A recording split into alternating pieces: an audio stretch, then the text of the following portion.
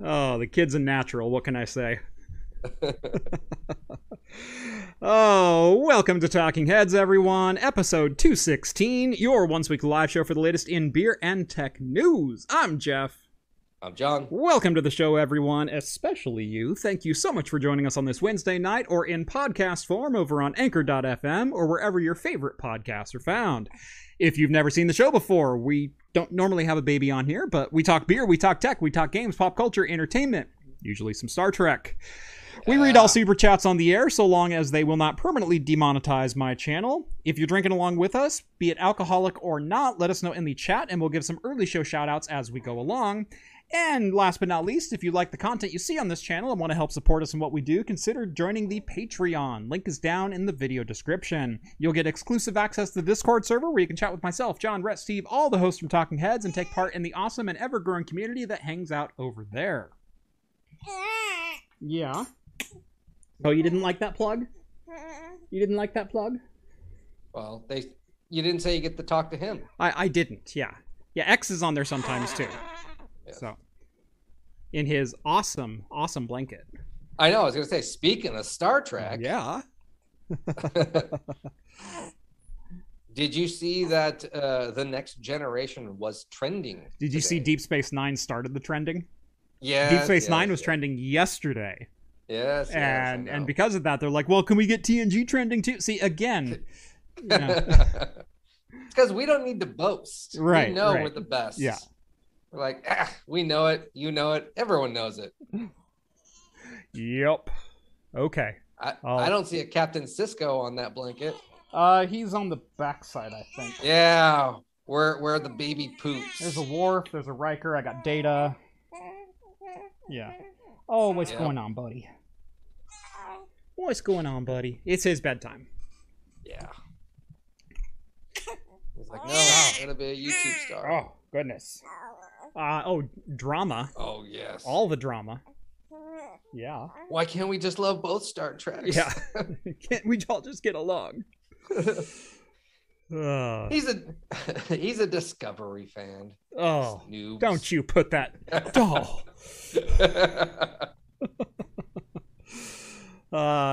Reverend says, not gonna lie, I'm in the middle of a DS9 rewatch, and it's been at least a year since my last TNG rewatch. Yeah, it's been a while since I've done both of those. It's probably been about a year and a half. Yeah. So there's so many says, other shows I've been catching up on and redoing, and so many remakes that have been going on that I just like. I tried to redo the Dexter, couldn't do Dexter. Yeah. In time.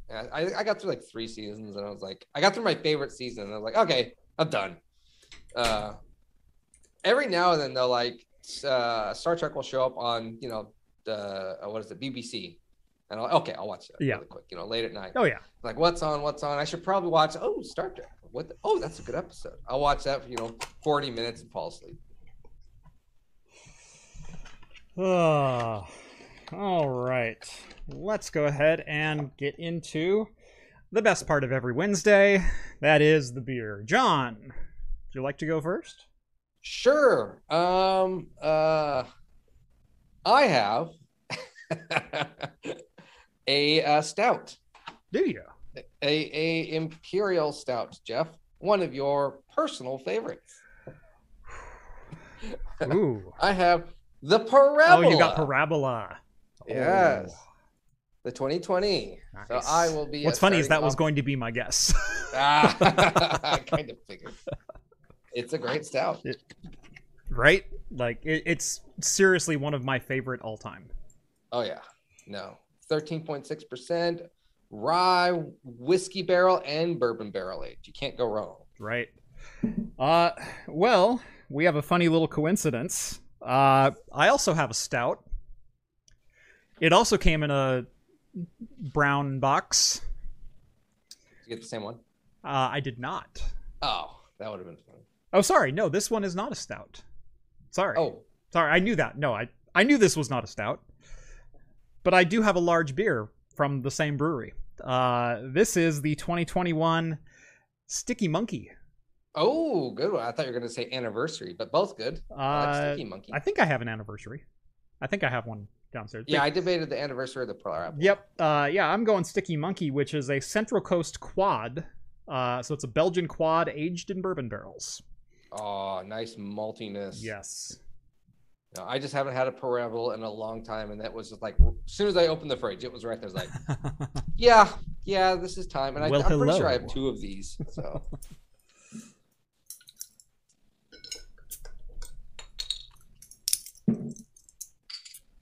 Oh, man. I haven't even picked it up off the table. This is chocolate. Oh, that's wonderful. This is good stuff. Oh, I am so glad I'm not sharing this one. Oh, yes. Look at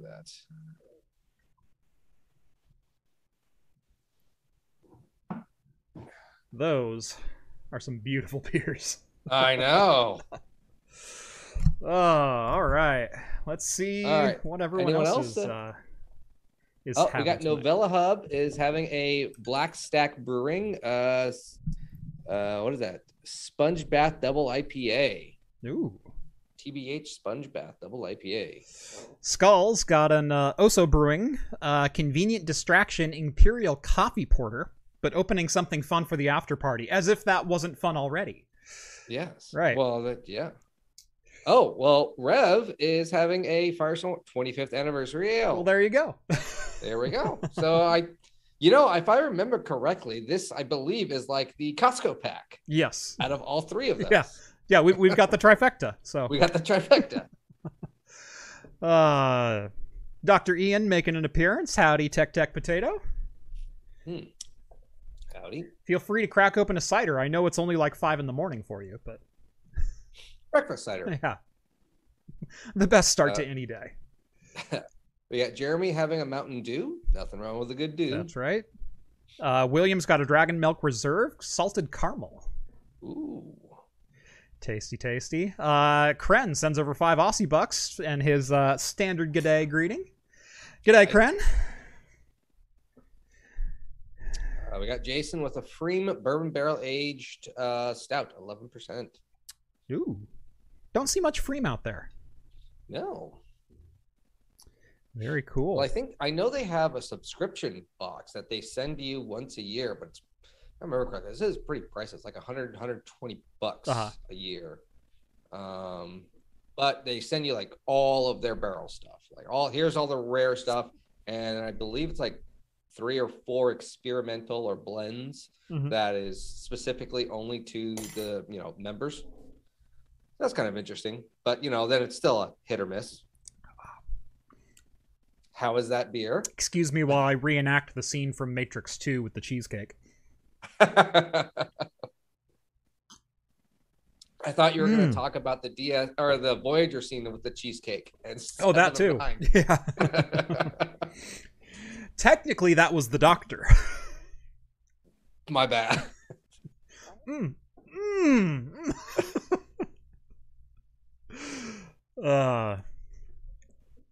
Such a good scene.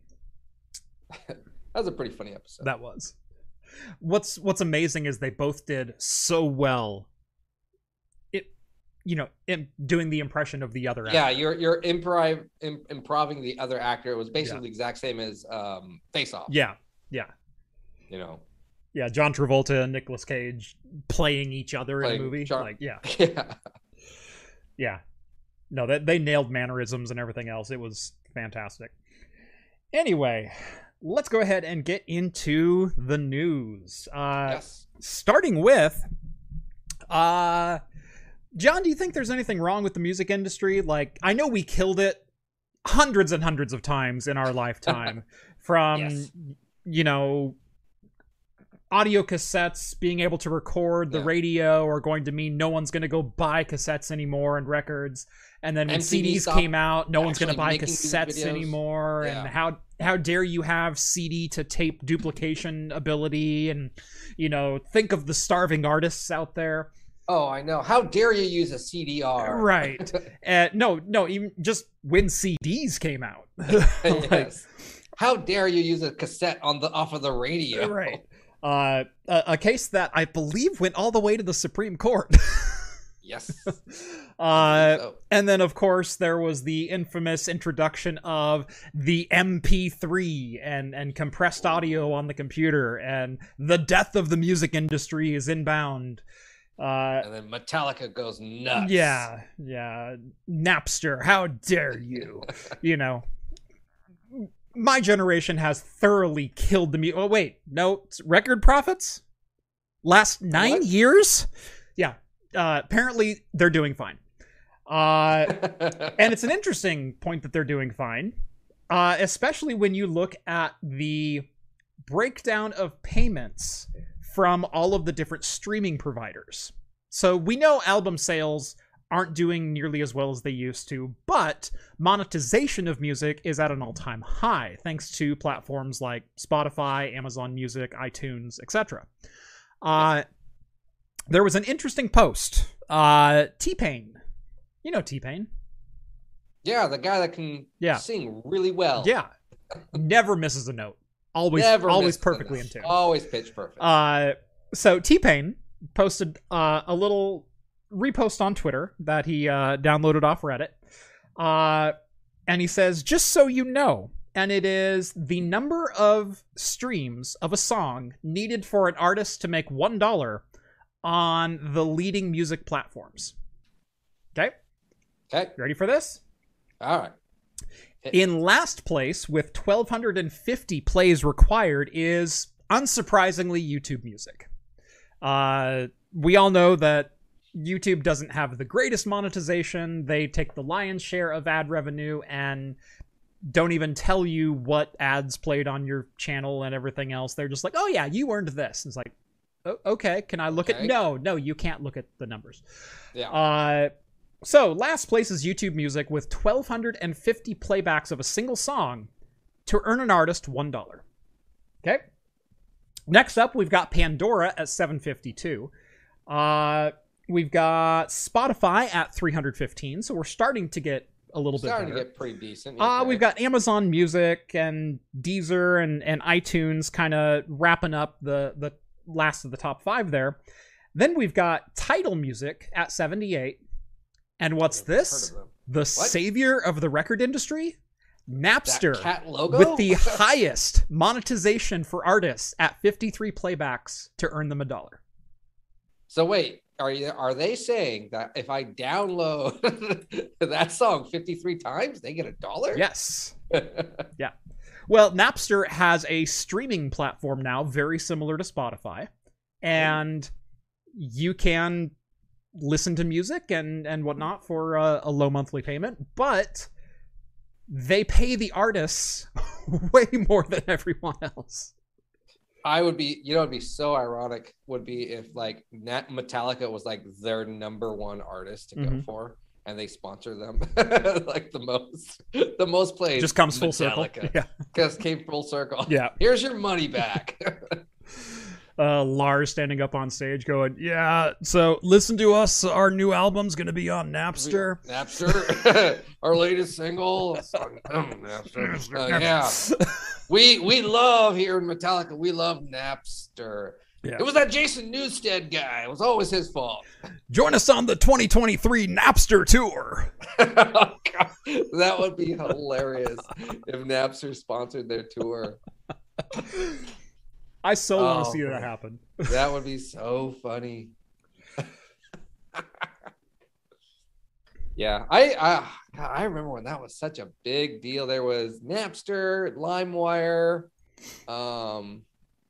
Kazaa. Thank you. Yep. That was the one. Yep. Kazaa.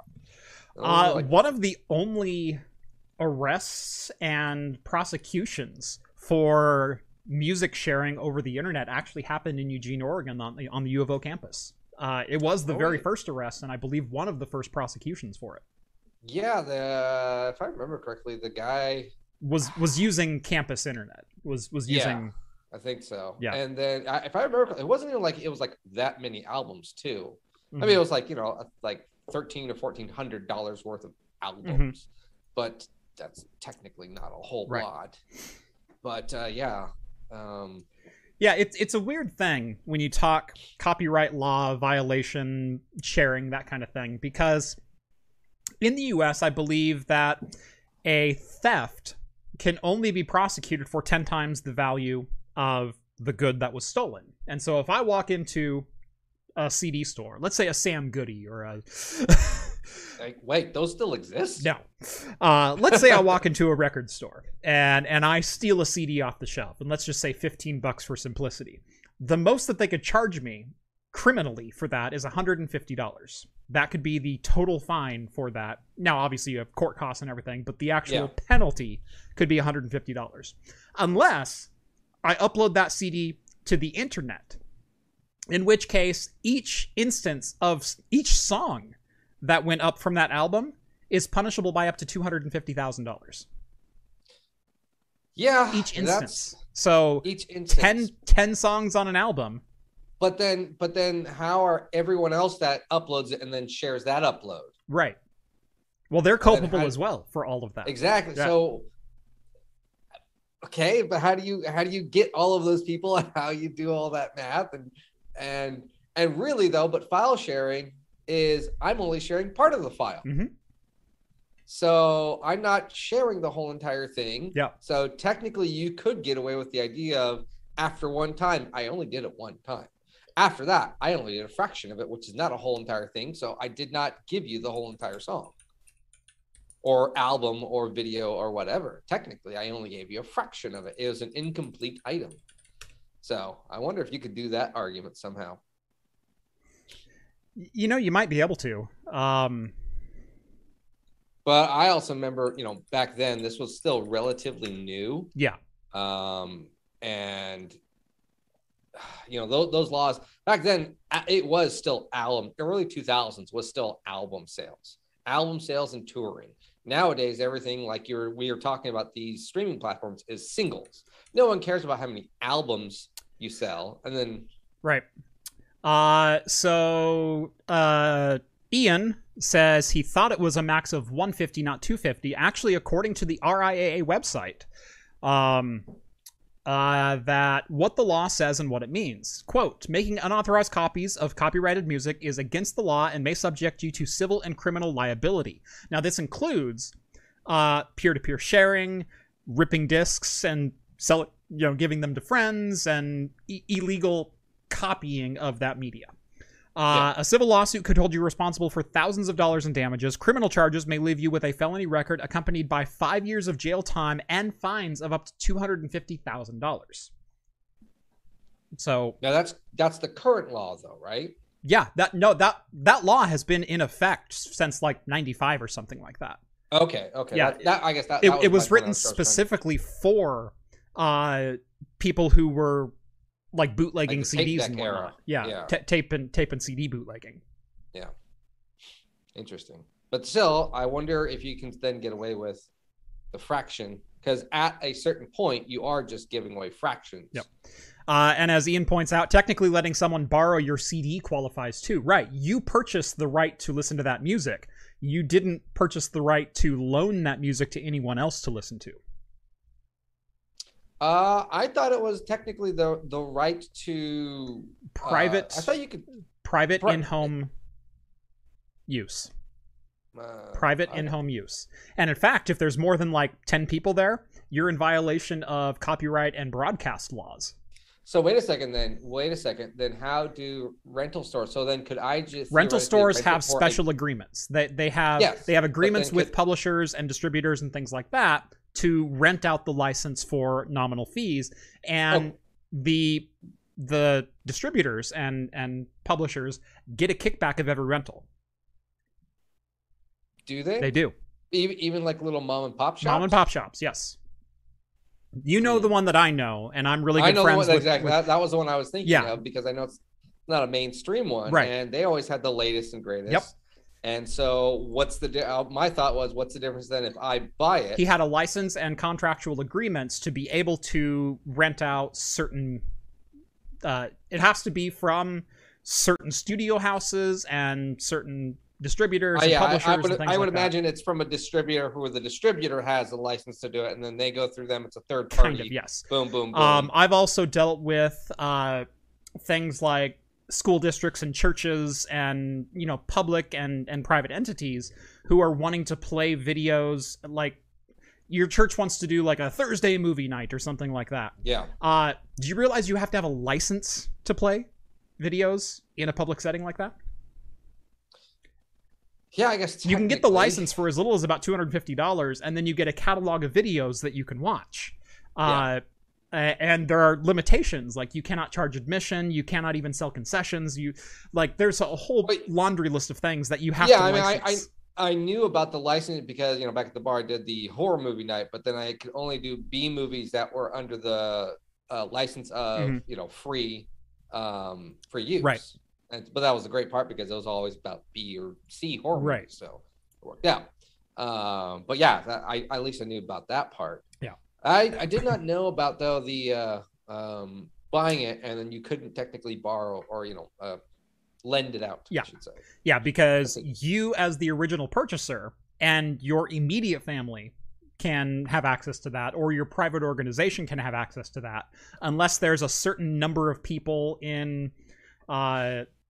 What if a business buys the video? Then could theoretically everyone in that business view that video? No, because that is now a public viewing. It's public broadcast. No. So if a let's say if it was bought on corporation money, right? Let's say. Account, so it's not owned by an individual; it's owned by the corporation. Doesn't matter. In fact, you're under a different set of laws now. Yeah, no. So then who could copyright law is so the only way that the record companies and the video companies, so the RIAA and the MPAA and all their associated, you know, branches and whatnot, don't get a cut of every playback is when you go to Walmart, buy a disc, and play it in your home. If it's anywhere else, if it's any other venue, if it's more than 5 people, if it's this, if it's that, they get a cut. They get a cut because they sell you a license based on who you are, what the venue is, and how you're playing it. Interesting. But MP3s are going to kill the music industry. Yep, exactly. Thing is, though, no one really enforces 99% of these laws anyways. They're there. Ian says, if they all watch it individually, John is correct, where... If let's say Craft Computing buys a copy of The Matrix, okay, and I watch The Matrix, and then you in my office watch The Matrix, and then Rhett comes to my office and he watches The Matrix. Even if I'm not in the room, you can still watch The Matrix because it's under Craft Computing and it's under my roof. But now, could you then theoretically put it on? I'm going to get a little now an interesting area. Yes, you're like. The corporate Plex server and then do a joint viewing, but we're all separate. No, because I think you didn't think about that one. I think that one might be a little untreaded territory. And I think it would still be I could only share it with certain individuals, and I would still have to be under the viewership count because there's a certain number, and I don't remember whether it's 5 or 7 or 10 or what that number is, that it stops being a private viewing and becomes a public viewing. Regardless if it's closed doors, closed corporation, whatever else, I can't have 1,000 employees watching The Matrix if I didn't pay a license for it. But then theoretically, you could then put it on, say, a corporate Plex server, not necessarily have a watch party, but everyone could be accessing the file at the exact same time. Where's Legal Eagle when we need him? Actually, Leonard French would probably be the better one on this for copyright law. He's an actual copyright attorney. But yes, like I said, licensure and copyright and everything else, it gets so convoluted so incredibly fast. And I've had to deal with it on both personal and private levels. Or public and private levels, rather. I mean, but in all, most people in small settings, no big corporation cares. It is really when it's a business and then they come to you, half the time they just give you a cease and desist. Right. But when it was the Napster issue, it was, one of the first of its kind, globally a huge issue. I had to help a church set up a movie night and buy the licensure for that movie night. And we were doing like a drive-in style, come and bring your family and we'll watch like A Bug's Life from Pixar or some crap like that. We had to find the right licensure so we could watch Disney films. We had to not only say we will cap our attendance. I think it was we could have up to 50 people watch the film. Since it was outdoors, we had to make sure that no surrounding properties or cars driving by could see the projection. We had to send them pictures of various angles saying, here is the viewing angle that you're able to see this at. And only people within our property are able to see the projection. It was ridiculous. That is ridiculous, because I remember growing up, I was able to see and get access to, with good, it wasn't great, but the drive-in theater. Mm-hmm. If I went and climbed on top of this house on a clear day, I could see 80% of the drive-through, and if I had a really good AM radio, I could get like a staticky version of it. So. Disney licenses have more pluses than Intel's 14 nanometer.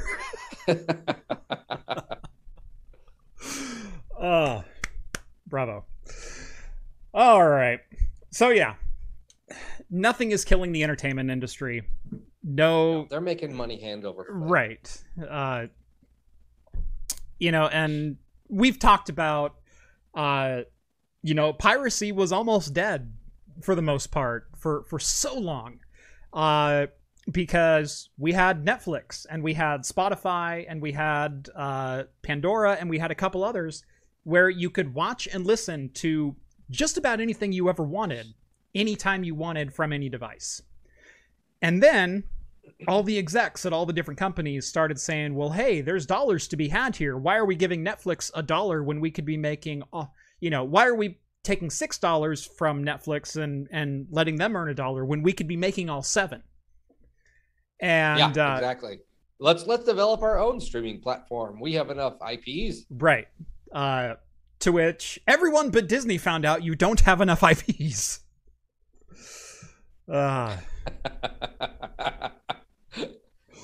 Trick Logic on the Discord is saying, I'm wearing Steve's background from the last show. Nice. Yeah, you're not wrong. He's not wrong. It's like that. That's funny. I have to say that. That's amazing. Yeah. Anyway, I think we've spent enough time on this. But piracy hasn't killed any industry. Movie theaters didn't kill, I don't think. Weirdly enough, the music industry and motion picture industry finds a new way to monetize no matter what the platform is. Well, yeah, because half of this Who would have thunk? Just a quick more second on the subject. Half of this type of stuff is new technology, which creates new technology, which at the beginning may be a hindrance, but then everyone figures out this is good new technology. This is being pushed, and we can learn how to use it properly and then benefit from it. And like you said, there was a period of time when we didn't no longer need piracy because it was like, hey, Netflix, these particular others, Pandora, I'll pay that little bit of money and I'm getting 99% of what I want. Right. I don't now need to worry about my internet provider sending me an email saying, hey, I noticed you download X. Right. And then shut me off and fine me. John, get a VPN. Like, for God's sakes. If only I had a discount code. NordVPN/Craft Computing. Oh, it's there. Is it? Do I say? I've never done a plug for NordVPN, but I do have a NordVPN landing page. I thought you did do a plug for one. I've done NordPass. NordPass is the one that they've kept wanting me to do. But I do have a NordVPN landing page. This isn't a sponsored piece, although it kind of is. They haven't given me any money for this one, but who knows? NordVPN.com/craftcomputing. I think it's actually live.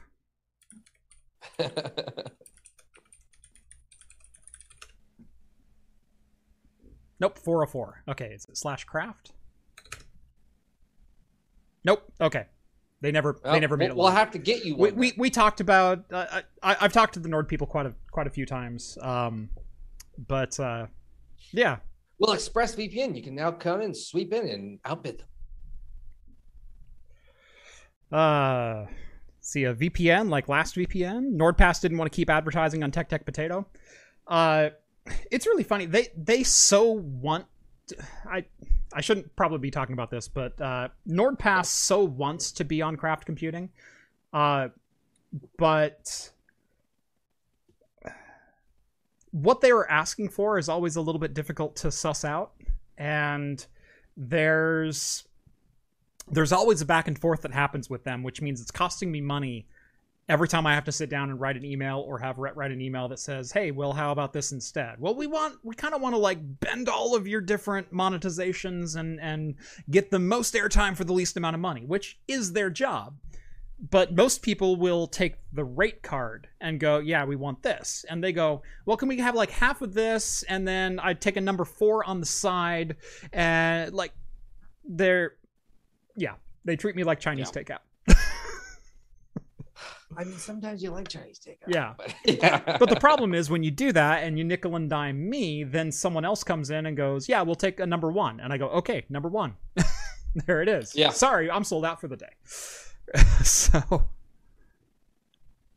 I'm full. They wanted 30 to 45 second integrations and a final integration and verification. Ooh, yeah. No, so pre and post roll are 2 different integrations. You don't get both unless you're willing to pay for both. If you pay for a post roll, I will usually give a 5-second blurb. Today's video is brought to you by blah. Stay tuned at the end of the video for more. Because then I'm disclosing my sponsorship up front if there's any conflict of interest within the video. And so if you buy a post, you get a mention at the front. If you buy a pre-roll, you get the pre-roll, and that's it. Yeah. Unless you pay for both ends. Yeah. Which, yeah. Yeah. So, yeah. Who knew this T-Pain tweet would cause such a big discussion? Moving right along. Microsoft. Oh, man. I have a fun video coming out tomorrow going over the operating systems that Microsoft won't sell you. How's that for a plug? Ooh, that'll be interesting. Right? Versions you've never heard of at prices you can't afford. Yeah, it's a fun video. It goes all the way back to Windows XP days, and I kind of walk through some Windows licensure and versions that they only sell corporations and things like that. So it's a fun video. That'll be fun. Anyway, Microsoft up to their old tricks. It's as if they forgot that 1998 ever happened.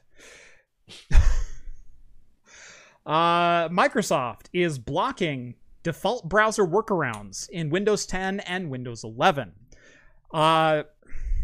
Microsoft has Edge, and they're pretty proud of Edge. Edge is based on Chromium, which is the open source Chrome project, and totally valid. It's okay. I like it. It's good. I use it. Here's the deal. I use a MacBook for like mobile stuff, and it's my main laptop. Chrome is my main browser. Edge has supplanted Safari as my secondary browser on my laptop. Edge is that good. Like it's almost perfect. It's almost perfect. It's not quite as good as Chrome, but it has all the same plugins. It has the same functionality. It works great. And so Firefox is still my secondary on desktop, and it's also installed on my laptop, but for some reason I just find myself using Edge more on the M1. Don't know why. But I do use it. I did download it. Like, it didn't come with it. On Windows, Microsoft has been trying harder and harder to make you use Edge. And this is also partly about what my video tomorrow is about, is that if I bought an operating system from Microsoft, and for all intents and purposes, if I have a license for, Windows, then I paid for that, or Microsoft got paid in some way, shape, or form, which means the license is still mine through monetary transactions. Windows is not free. Windows has never been free. They've given you free upgrades, but a base license has never been free. So why is it okay? And I'm staring at Apple in this one too, by the way. Why is it okay for them to advertise all of their cloud services exclusively inside their operating system? And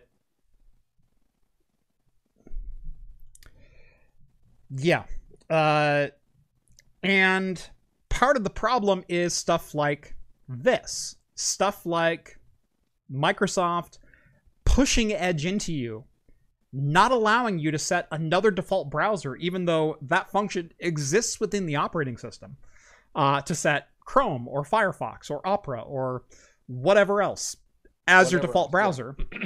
Now, what I'm talking about is not the default browser. Like if I click on a hyperlink in an email, it'll open up Chrome. That's fine. What I'm talking about is the pages that Microsoft themselves delivers as URLs. So Windows help files or Bing links in your start menu that are pushed to you based on your use habits of your computer, which again, that's another point of contention. But if I click on a news article link, instead of opening my default browser, it'll open Edge. And Microsoft is hoping that when you open Edge, it'll say, hey, Edge is not your default browser. You want to make us your default browser? Hey, we're a great browser. It's constantly doing that. Yep. Right. Well, we actually talked about this when Edge first came out. Yeah. That they were doing some shady stuff with the Windows 10. And when you first did set the browser, they did that. Are you sure? Come on. Did you give Edge a try? Try Edge. Right. And then you had to do like 2 or 3 messages to be like, okay, let me set this as my default. Are you sure? Yes. But have you tried Edge yet? It's really good. Yes, I want to set this. And it was that whole thing. They're still pushing it because, Internet Explorer was such a huge failure. It just chugged at RAM, even though Chrome does the same thing, but it was even worse. Again, similar to you, Edge is my secondary browser. Mm-hmm. It's a great browser, but I'm just used to Chrome. All my plugins and everything are all in Chrome, and it still works fine. And my computer now has enough RAM to work with Chrome. So I'm like, I got it. So I finally upgraded enough. You finally got 64 Chrome's... gigs of RAM? Well done, John. I know. So only 32 of them are used from Chrome. Right. So close your tabs, damn it. Even though Edge would only take 16 gigs, I still use Chrome because this is just, I'm used to it. It's fast. It's snappy enough. Right. I like it. But yeah, it is. I've noticed a lot more times every time I do update, a computer has an update at work. I get complaints all the time because Edge gets reset to the default. And anytime a link happens, they're like, why did I click this? Why is it not going up in Chrome? Yeah. And I said, oh, it got opened up in Edge. And then I go to their default browser and it's set to Edge again. Yep. And it gets annoying. Yep. And they're like, I don't need it. Well, I tell them, you know what? Just go get used to this. It's a pretty decent browser. Go ahead. But they're like, most people also sit there and think Chrome is also, you need Chrome for Google Docs. Yeah. And so people are like, oh, I need Chrome for Google Docs. No, you don't. It works on almost anything. It works almost anything. But still, that's what they think. So they're like, oh, how do I download Chrome? Sorry, I knew I had a couple super chats and I was going to double back to them. I just read the first one. Freddie sends over $5. NDAs must be tricky when your job is drinking on camera. You're not wrong. Yeah, I usually still keep a pretty good sense about me, even a couple pints in. But yes, now pretty much nothing that I will ever talk about here has ever been NDA'd. I have strictly some topics that I will talk about, some that I will not. As far as ad relationships go, since I don't currently have an active relationship with NordPass, I mean, I still communicate with them, but I don't have anything on the books right now. And I think the last ad I ran for them was all the way back in October. So it's been a couple of months. I don't mind talking about it. There was never an NDA for that. There was never a, you can't tell us how much they paid you or whatever. You know, most ads don't work that way. Most ads don't have NDAs. The only NDAs I've ever had to sign is for early release hardware. And even then, it's like over email. It's like, hey, or actually, some of the companies I even just do over Twitter. Hey, I've got new products. You agree to an NDA? Yeah, sure. Okay, here's the information. Just so they have the boilerplate. Jeff says he won't spill the beans. Yeah, there's far fewer NDAs in this industry than I thought there would be getting into it. Tech Geek sends over $15. Thank you very much, Tech Geek.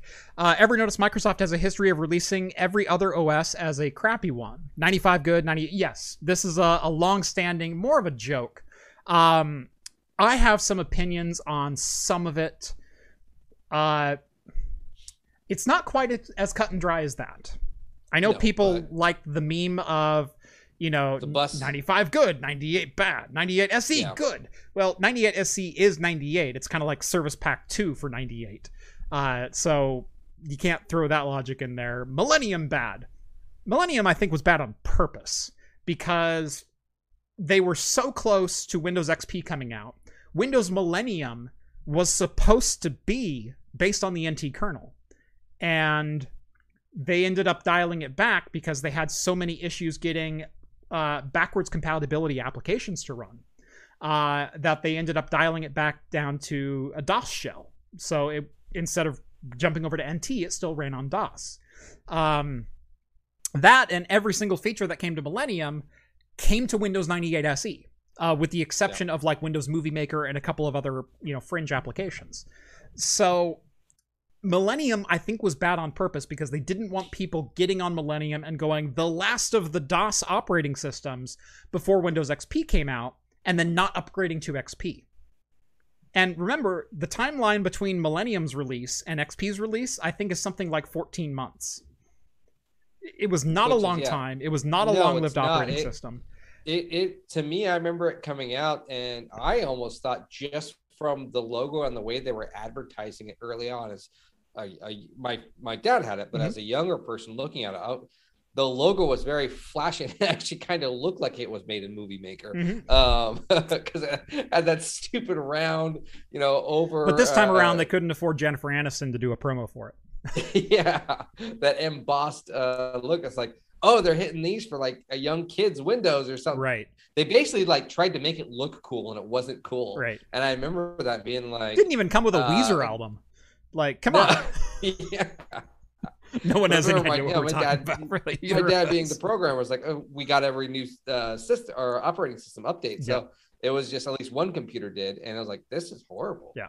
So I will say, I think Millennium gets a bum rap because it was trying to do some of the crossover stuff to implement new APIs and modernize Windows 98 to the point that it was almost compatible with XP, but it was still relying on DOS. And so there's a lot of things that just are a little bit buggy, and the drivers weren't necessarily compatible between 95, 98 and Windows Millennium. And so there were a lot of devices that didn't work. There were a lot of printers that never got updated.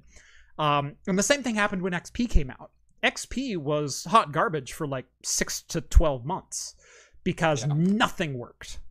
Like, you think Millennium had problems? XP had problems.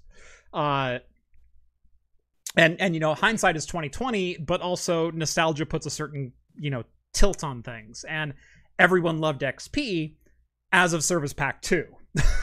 Oh, exactly. Yeah. As soon as you got Service Pack 2, you was like, this thing is awesome. And it was a tank of an operating system. Yeah. But I think Millennium was intentionally hampered ever so slightly. But I also think that Windows Millennium is actually better than 98 SE. Can I say that? Can I say that on live camera? Well, yeah.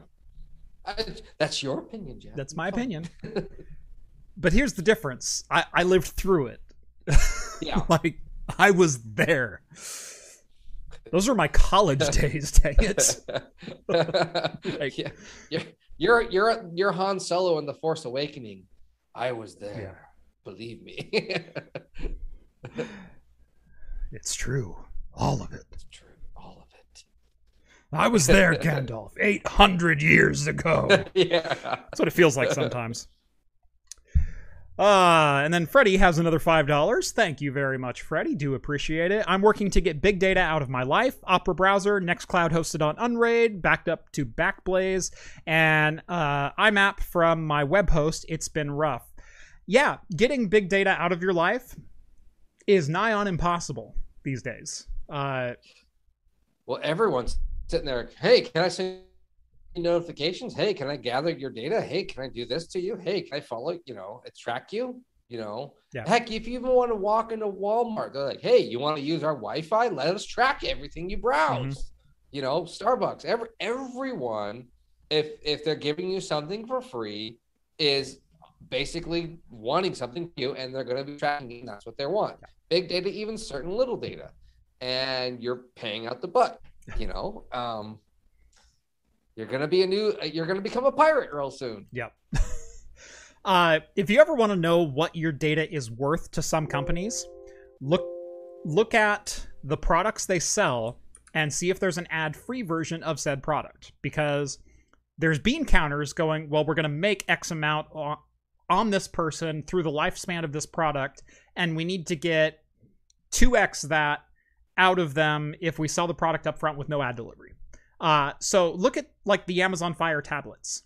They sell them to you, number one, at a loss, which is why no other tablet exists except the Amazon tablets up to $200.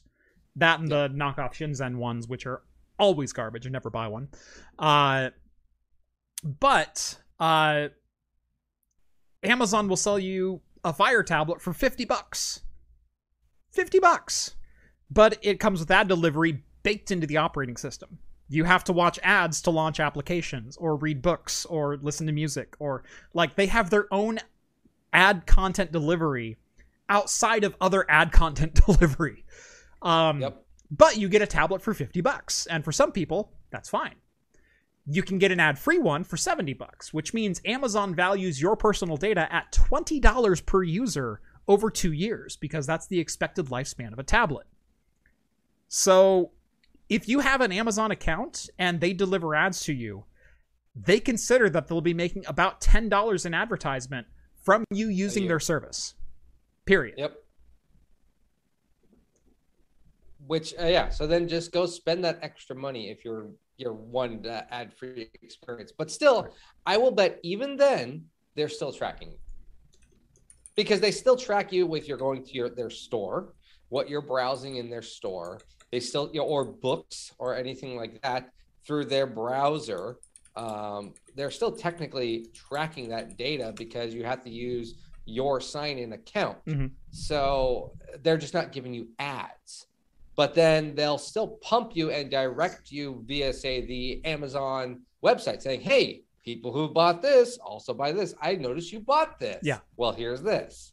And that's a service, though, because you're using their service to buy things from them that they then get the right to. Don't you just love it when you randomly type in a Google search? So we're not even like in the same advertising platform. Let's talk Amazon versus Google. I'll search for like cushioned toilet seat or something. I need to buy one. Bidet. Yeah. Where can I get one? Does Home Depot have it in stock? How about Lowe's? How about Walmart? How about, whatever else? Yeah. Cushioned toilet seat. Salem. And I'll see who has it in stock. I will then get Amazon ads. And if I go to the Amazon webpage, all of a sudden recommended for my viewing pleasure is 30 different cushioned toilet seats. And I get cushioned toilet seat advertisements for the next 6 months.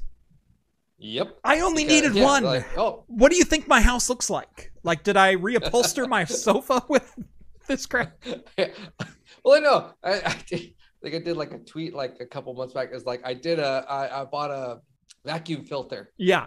I got vacuum filters for the next like 3 or 4 months. Like, no, I only needed one. Mm-hmm. It lasts like 2 years. I only need one, Amazon. Thank you very much. Yep. And as Ian points out, Vizio now makes more money selling ads on its TVs than it does selling the TVs themselves. Yes, Yeah. that is totally a thing. And they don't offer ad-free hardware. If you buy a Vizio TV, guess what? You get ads. If you go through their streaming services. Right. Yeah. I have 3 Vizio. Well, no, you're right. Because you're right. Anytime there's a blank screen, yeah, goes to an ad. Ian also says, I posted a picture of kombucha on Twitter, and now my smartphone throws up notifications from our kombucha on Reddit. And we've all done that. We've had private conversations outside on our porch with a neighbor going, yeah, hey, I've been looking at a leaf blower. Like I've been thinking about upgrading. Like, what model do you have and whatnot? Never typed a thing into anything. And I go sit down on my computer the next day and I've got ads for leaf blowers on the sidebar. Oh, yeah, exactly. I mean, Pete, I think we had this conversation before. And yeah, it was we like have. Someone in the comments said, no, it doesn't. And this was like after the video aired or something. And there was like a whole thread of comments. No, that doesn't happen. It rarely ever happens. You're talking was like, no. How come on our channel, anytime we talk about this, everyone on chat will sit there and say, I know someone that happened to. Yep. This happened to me. This Yep. happened to me. It's like, it's not as much as you think. And in the broad scope of things, we're talking billions of people.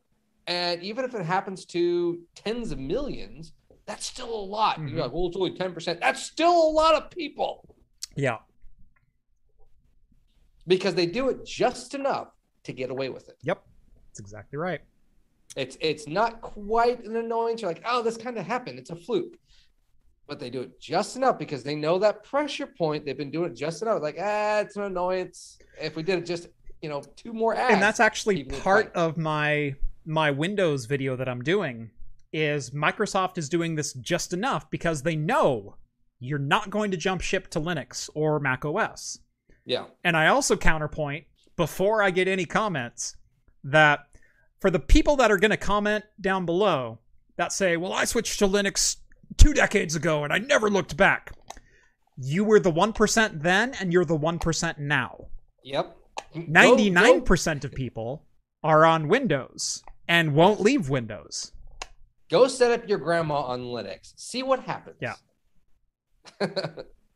Yep. Go give your mom or parents a Linux computer. I guarantee you will be over there every day.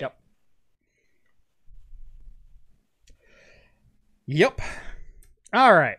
We got to move on. So, late breaking news.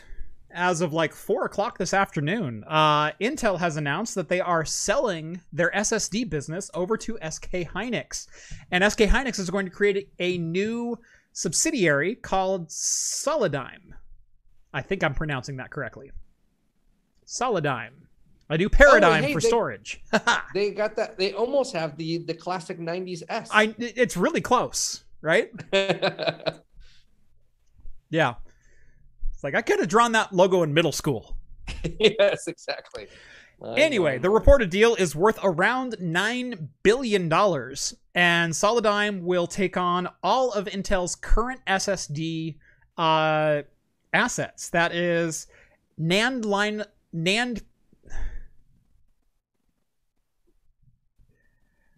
Solidigm?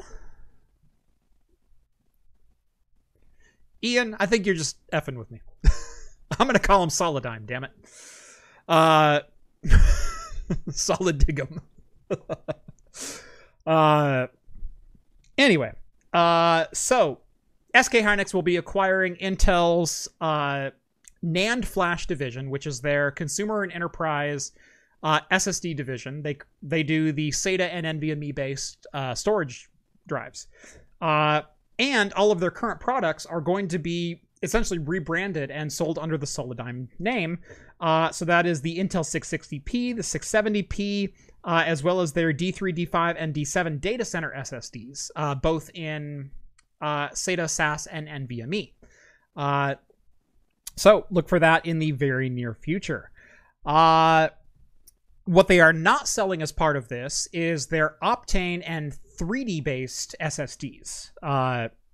What is the 3D X-Point SSDs. So Intel will continue to own the Optane DIMM and Optane SSD lineup. So all of their flash accelerators and Optane based memory, that will all remain in-house. Everything else is going on over to SK Hynix. As long as the deal is approved and blah, blah, blah, blah, blah. Like, this one's probably going through, though. Yeah. Don't see a problem with this. I've never even heard of this company. Don't really know a whole lot. Yeah. I guess the question, my really only concern, which I don't really have that big of a concern, but would be just, I'm betting this is probably going to be an annoyance. So if you own an SSD right now, an Intel SSD, and something goes wrong with it, you might have a little bit longer waiting period because when this initially does go through. Right now, you're probably still fine because you're going to be dealing with Intel. Yep. There's probably like a 6-month period. There might be maybe an extra 60-day delay or a 30-day delay of just, because they got to transfer all the files. Who are you calling? There might be some confusion. Other than that, I probably don't really see a big deal of this. Yeah. Yeah. And this news was talked about quite some time ago. I do remember that. I know I can't remember if I've publicly talked about this or if it's just been like I've talked to people that I know about. Yeah, Intel is looking at spinning off their SSD division. But I feel like there was an announcement before.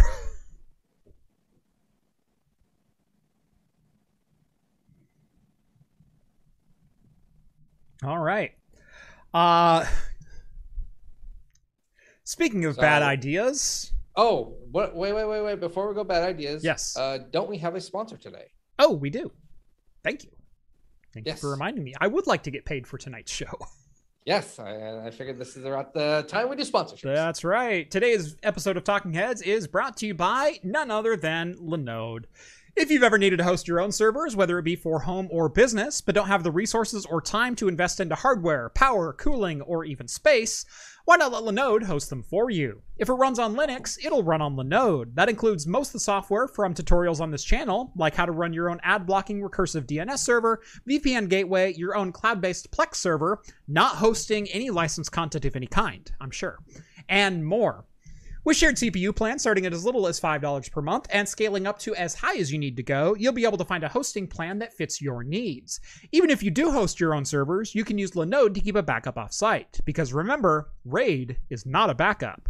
Linode also recently announced they are the first alternative cloud provider to have NVMe block storage available to all customers. In September, they began rolling out NVMe drives to all 11 of their global data centers. Best of all, storage rates will remain at the same low price they always have been. Visit linode.com/craftcomputing and get a $100 60-day credit just for signing up for a new account. That's linode.com/craftcomputing, and thank you again to Linode for paying for John's beer. Thank you, Linode. I'll tell you what beer I want next week, Linode. You just ship it over. It's cool. Speaking of beer, Jeff, how is your beer? Phenomenal. I have enjoyed this parabola very much. Oh my gosh. Now, what's funny about yours, and now I know we didn't talk a little bit about, yours is black. It is. This is a Belgian quad, by the way. Yes.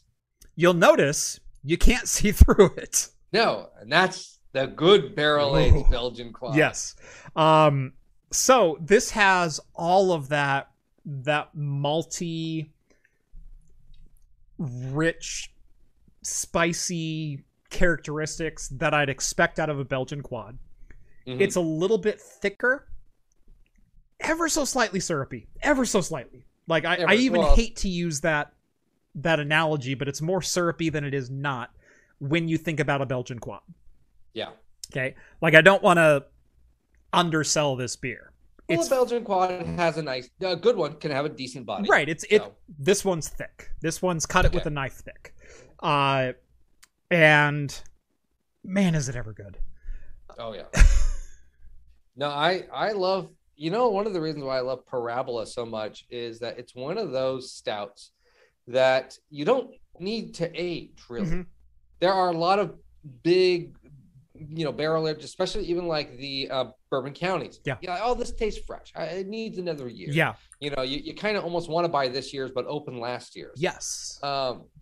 It is perfectly fine to open up a fresh Parabola. It's got this bourbon, and you know what I think it is? I think it's the rye and the whiskey. Yeah. Kind of give it this cut, and it just this great chocolatey note, bourbon, and like you said, not I wouldn't call this syrupy, but it's got good body. Right. It's really thick. It doesn't want to separate. Right. Yes. Yeah. And no, I think the balance that they've struck between making it an uber dark chocolate and roasty beer, combined with the amount of rye and bourbon that they get out of the barrel aging process, whatever their process is, they freaking nailed it. Because, I mean, these bottles were bottled in September, August, maybe. Like, they were bottled and then shipped to Costco, and then we bought them and we're drinking them now within the last quarter. Exactly. Yeah, totally, for sure. And they're fantastic right out of the gate because of that balance, because that rye sharpness and spiciness and a little bit of burn mixes perfectly with that super thick dark chocolate, the coffee roast, the everything else that goes into it. It's why it's one of my favorite beverages. Now, aging it still gets better. Oh yeah, aging is a great thing. And again, another reason why we like it, it's only $12 for this bottle, and it's a 13% stout, and you're like, it's quality. You can have it fresh. There are plenty of those that we're talking about that it's just, it's a good beer, but you really need to age it, and it was $20 for the bottle. Yeah, like, I can't have this fresh. I have a lot of those bottles, like you said, the bourbon counties. I've got a number of bourbon counties. I have a 2017 still in my fridge. But drinking them fresh, they always taste a little young. I'll say this about like Sierra Nevada Bigfoots, and I'll say this about Narwhal, is that the year that they're produced, they always taste a little underdeveloped, a little bit harsh still. They need a year in 60-degree atmosphere to mellow out. Not the case with Firestone. No, Pirate sounds good. Yeah, I think Novella was the only one that drank this Pirate Stout, but he said he loved it. He had a couple of mine, and then it was, he didn't even get the good one. That was just a straight Pirate Stout. That was just honestly, I like that one because it's year-round available. So I think that in general makes it better. A rum barrel aged 10% stout that is available on every shelf in the greater Willamette Valley. Yes. No, you can't. And great coconut flavor. Yeah. But on a sadder note, let's talk about something more sad. Yeah. Speaking of bad ideas, you have a kid. I have 3 of them. You ever do random challenges with your kid, like Lego build-offs, or who can build like the coolest Hot Wheels track, or who can do this, or who can do that? I do this kind as a young time. Let's build a high tower. Right? Yeah. Who can build the tallest tower? Or what's the current challenge that kids are doing these days? Anyway, feats of strength is what my son loves doing. Feats of strength. So he's always like, I got muscles and I'm gonna lift it. This is heavy. Hey, I got him to lift a bag of groceries. It's like, good. Now take it. Now you can carry it inside. Yeah. You just signed up for your own indentured servitude. Is what you did. Bad move, kid. Anyway, well, I've also mentioned on this show numerous times, I don't have Alexa, Amazon, Siri. I don't have anything active in my house. I don't have any devices. I don't have Google Assistant active on my phone because I don't want that microphone and that presence and that unknown-ish thing about AI answering questions or keeping track of what I'm asking it. Like, I'm fine if I type something into Google. I don't necessarily want it listening to a conversation I'm having in the living room with my 9-year-old daughter. there's And then lines all that I of a want sudden to it draw. starts talking. Right. Yeah. And Yep. and it's been I don't shown want my- that it listens all the time and it records any activation that it thinks it hears, and then it goes, oh, that wasn't an activation, but I'm going to keep listening just in case. Like, Yep. we know the devices do this. And I know I'm a little tinfoil hatty there, but No, it does. No, you're not. That's not even close to tin. Anyone that seeks the opposite is actually more tinfoily hatty. yes. Anyway, so a woman and her 10-year-old daughter were doing challenges. They were challenging each other to do different things. And let's see. We were doing some physical challenges, like laying down and rolling over, holding a shoe on your foot, from a PE teacher that we were watching on YouTube. It was bad weather outside, and she wanted another challenge to do. That is her 10-year-old daughter. And so they said, hey, Black Box. Yeah, let's not spawn off everyone's Right. Alexas. Hey, Black Box, what's a challenge that you have for us right now?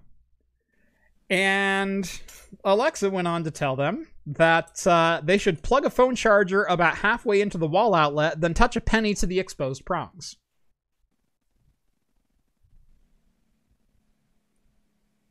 Yeah, I hope that's talking about its own charger so it blows up.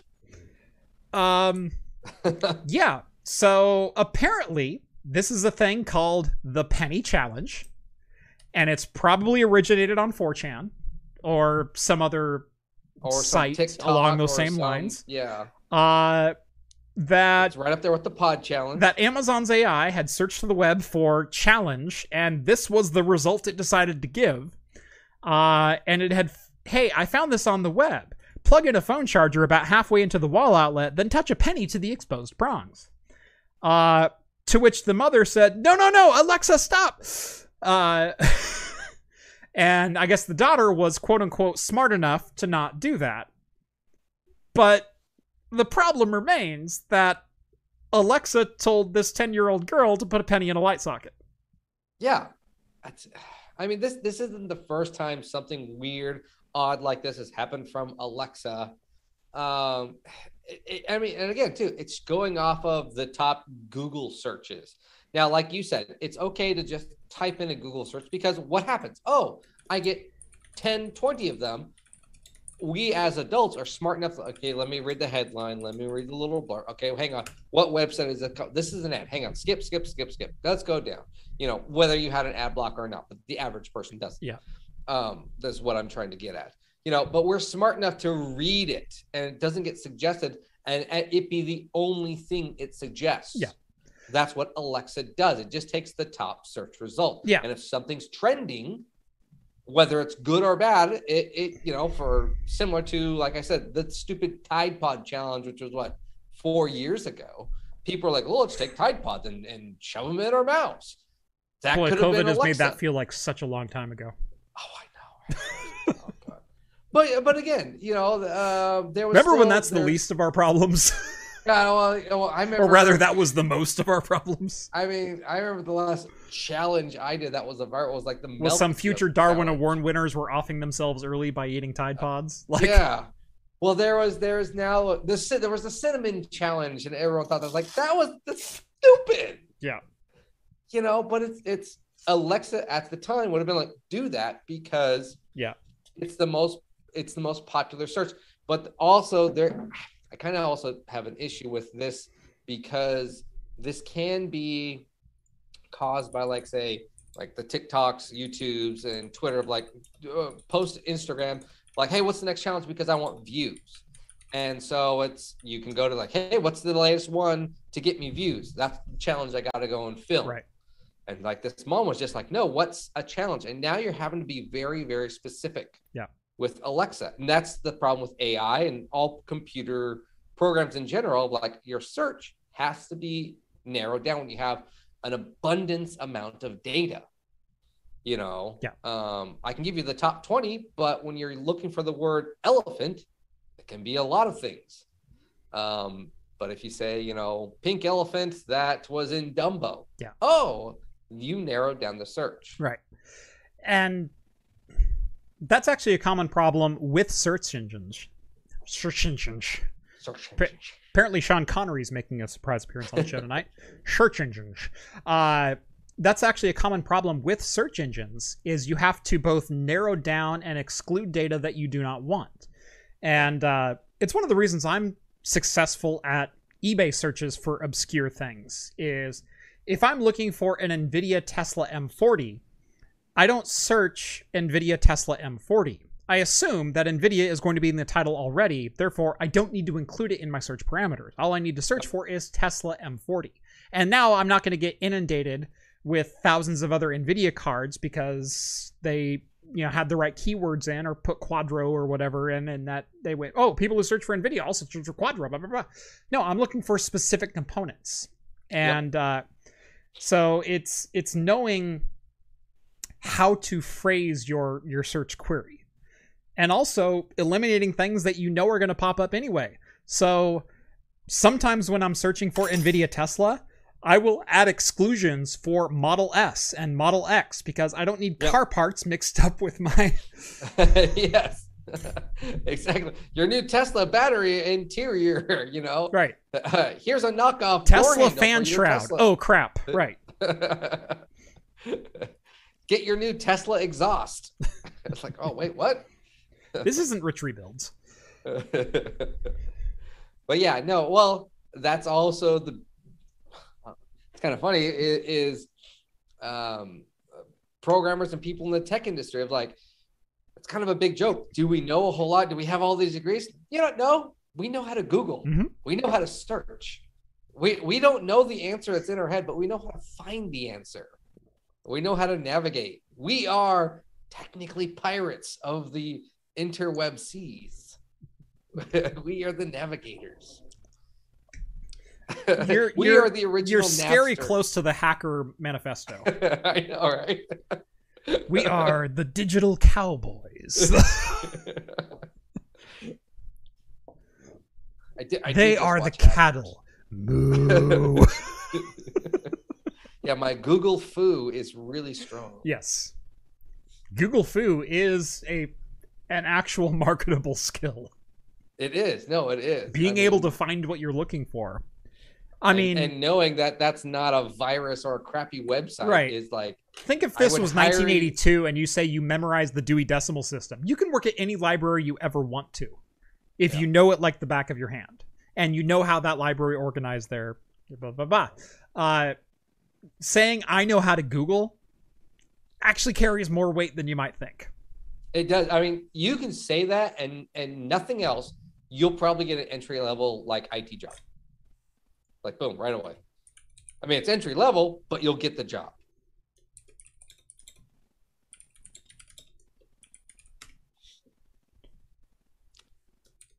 Yeah, and Novella. Yes, he could see me doing the drink of milk joke challenge. Oh, I did. I am done with my beer, Jeff. Strangely enough, so am I. All right. Before we get into conspiracy theory territory, let's go ahead and crack. What do you got for your next one? We're gonna need this for the next one. I am gonna go with. This was given to me. War Elephant Double IPA. I've had that one. Yeah, I have. Ah, nice. Oh, maybe you did. Maybe you gave me this. I don't think I did. No, I don't think I gave that. But I've had War Elephant before. I've had War Elephant. I've had War Tortoise. Yeah, I've had War Tortoise. Yeah. That's from Lewitt. Yeah. So, but this is a double IPA, 8.6%. You know what? My glass. I don't like mixing stouts, so I'm gonna go with a new glass. And it was funny, Jeff. You might have this glass. I do. I have one of those. It's upstairs, so I haven't brought it downstairs yet. So for those who don't know, I had an interesting week. It almost never snows in the Willamette Valley. We get snow about once every 5, 6, 7 years. Usually when we do, it's a fair amount. We'll get upwards of 8 to 12 inches. But 4 out of every 5 years, it's 33 degrees and raining, or 25 and sunny. That's winter in the Willamette Valley, or it's just raining.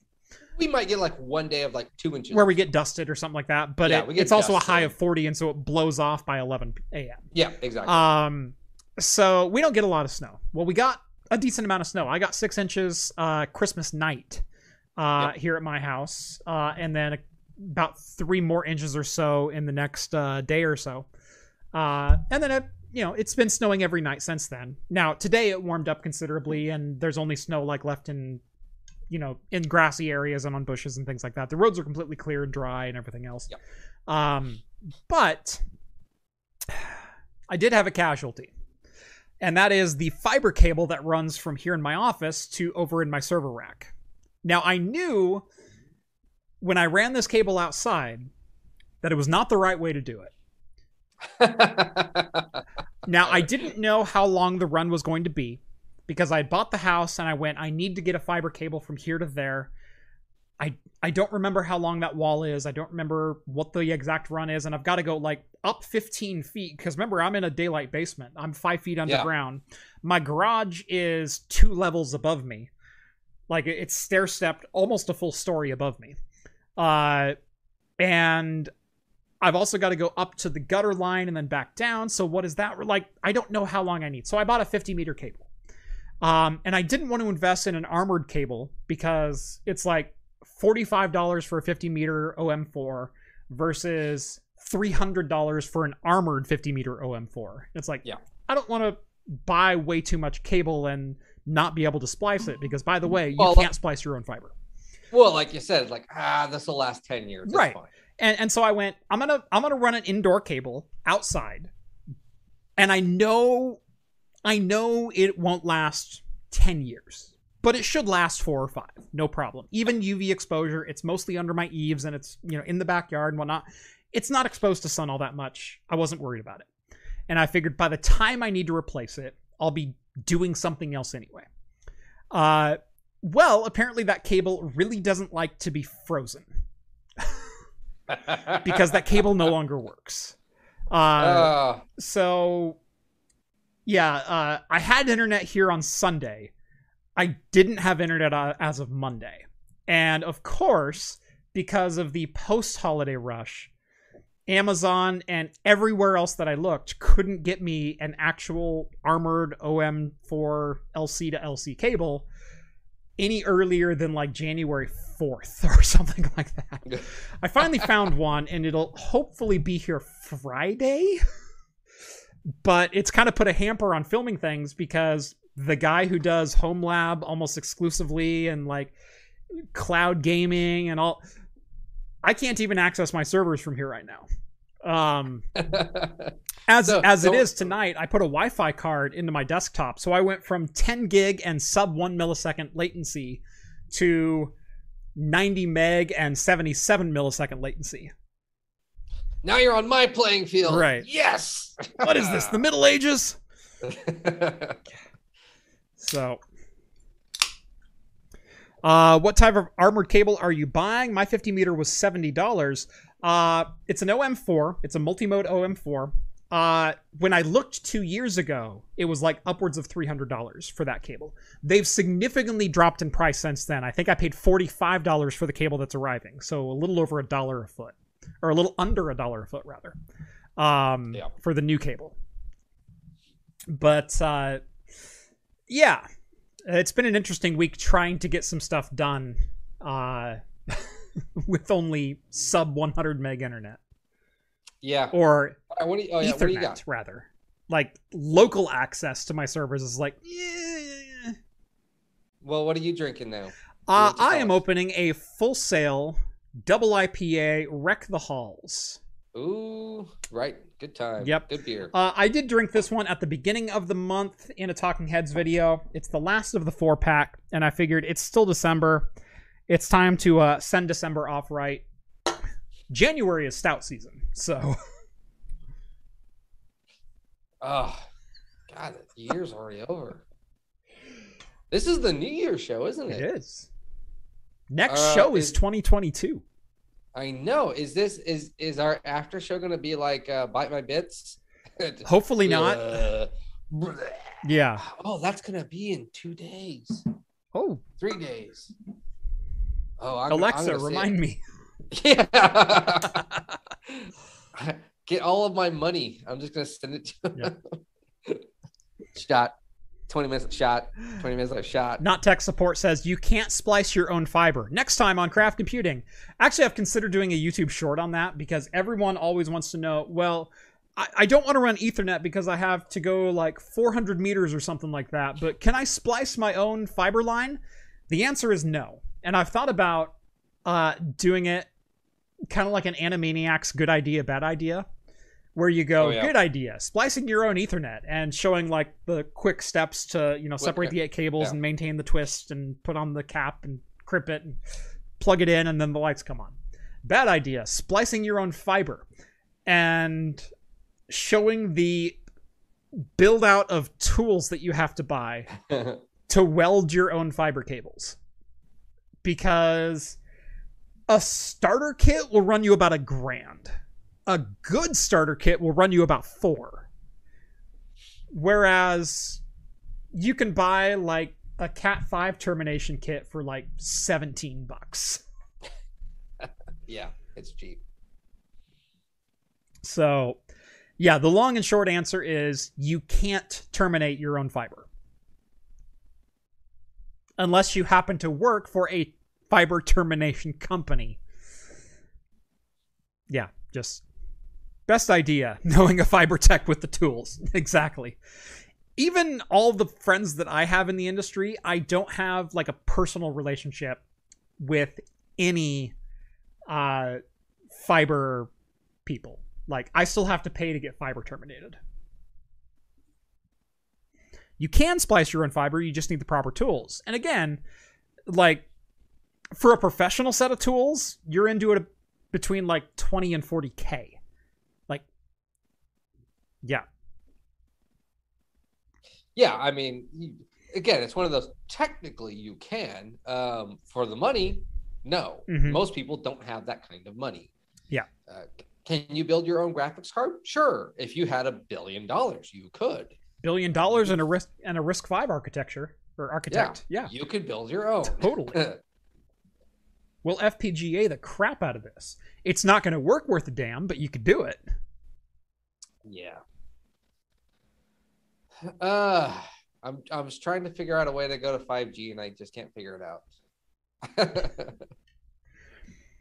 Yeah, and someone says, yeah, even Ethernet cable testers, the cheapest you can buy, only do 10100. Yeah, if you want to certify a gigabit line, that device is like $1,400 or $1,500 for doing Cat 5 and Cat 6 certifications. Yeah. All right. Moving on to whatever this story is. Yeah, whatever this is. So the weird, the odd. This has been going around for a long time. See, I thought the 5G was supposed to be the thing that made them infertile. So everyone knows, and this has been going on before 5G, but 5G, if we all know, we've always heard it. We've even talked about it before for like about a year. Mm-hmm.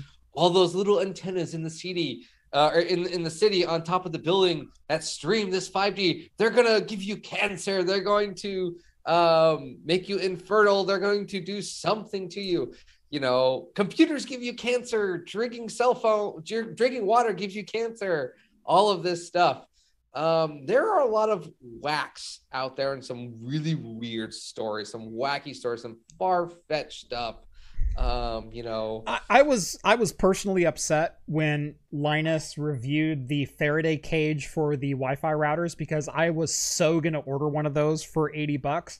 Sorry, no, I was going to order the paper organizer that the product was being rebadged from for like $6 and say I bought the $80 yes, or $200 or $300 Faraday cage to kill the 5G radiation coming out of your router.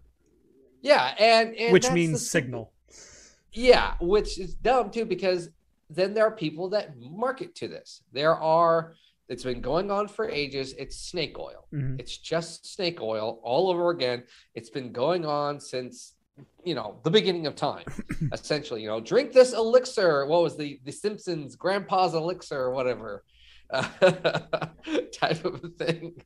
You drink this thing and it'll give you an extra step in the bed or whatever. Yeah.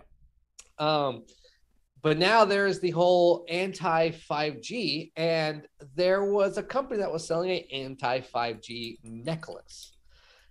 Well, the people that bought it may not want to put it on, because apparently it's been found out that this anti-5G necklace is actually radioactive and has a significant amount of radiation in it. And it's not just this necklace, it's actually a lot of other products too. Yes. That have oh my gosh. Yeah, the caption says it all. Necklaces and accessories claiming to protect people from 5G mobile networks have been found to be radioactive. When I first saw this, I honestly thought this was like a Babylon Bee type thing. Yeah. Like, there's no way this has got to be a joke. Nope. This is real. Huh. I don't get it, but these John, we just lost your camera feed. I can still hear you. Oh, that is. Did your battery die? Happened? You know what? It's on a charger and it said it was fully charged. Yeah, John. John. Hey, you know what? Maybe let me just swap batteries really fast. You can talk more conspiracy theories. All right. Yeah, just what I need on this channel. More conspiracy theories. World Health Organization says 5G mobile networks are safe and not fundamentally different from existing 3G and 4G signals. Yeah. Yeah, cell phones have been causing cancer for like 40 years, except they haven't been. So, although if you want to go back to like the Spanish flu days when they were protesting radio and AM towers that were going up and saying that those were causing the Spanish flu. You know. Apparently we haven't learned over the course of... Hey, John, you're back.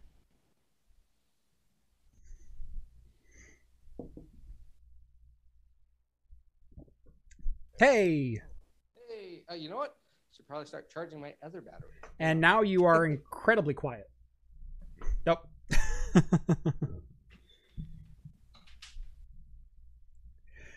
Yeah, Ian says he's more likely to get cancer flying 200,000 miles per year. Yes, you are, because you're higher up. You're more exposed than those of us further down. Rip John, 5G was the end of him. Sorry, did you say something? You're very quiet all of a sudden. Oh, I bumped my volume. Okay, there you go. All right. Is 5G a hoax? Find out more at 11. You know, in the after party. All right. So, yeah. Funny. We do have some beer news for tonight. We do. It's actually, this next one, I want it. I'd take it. Oh, kind of.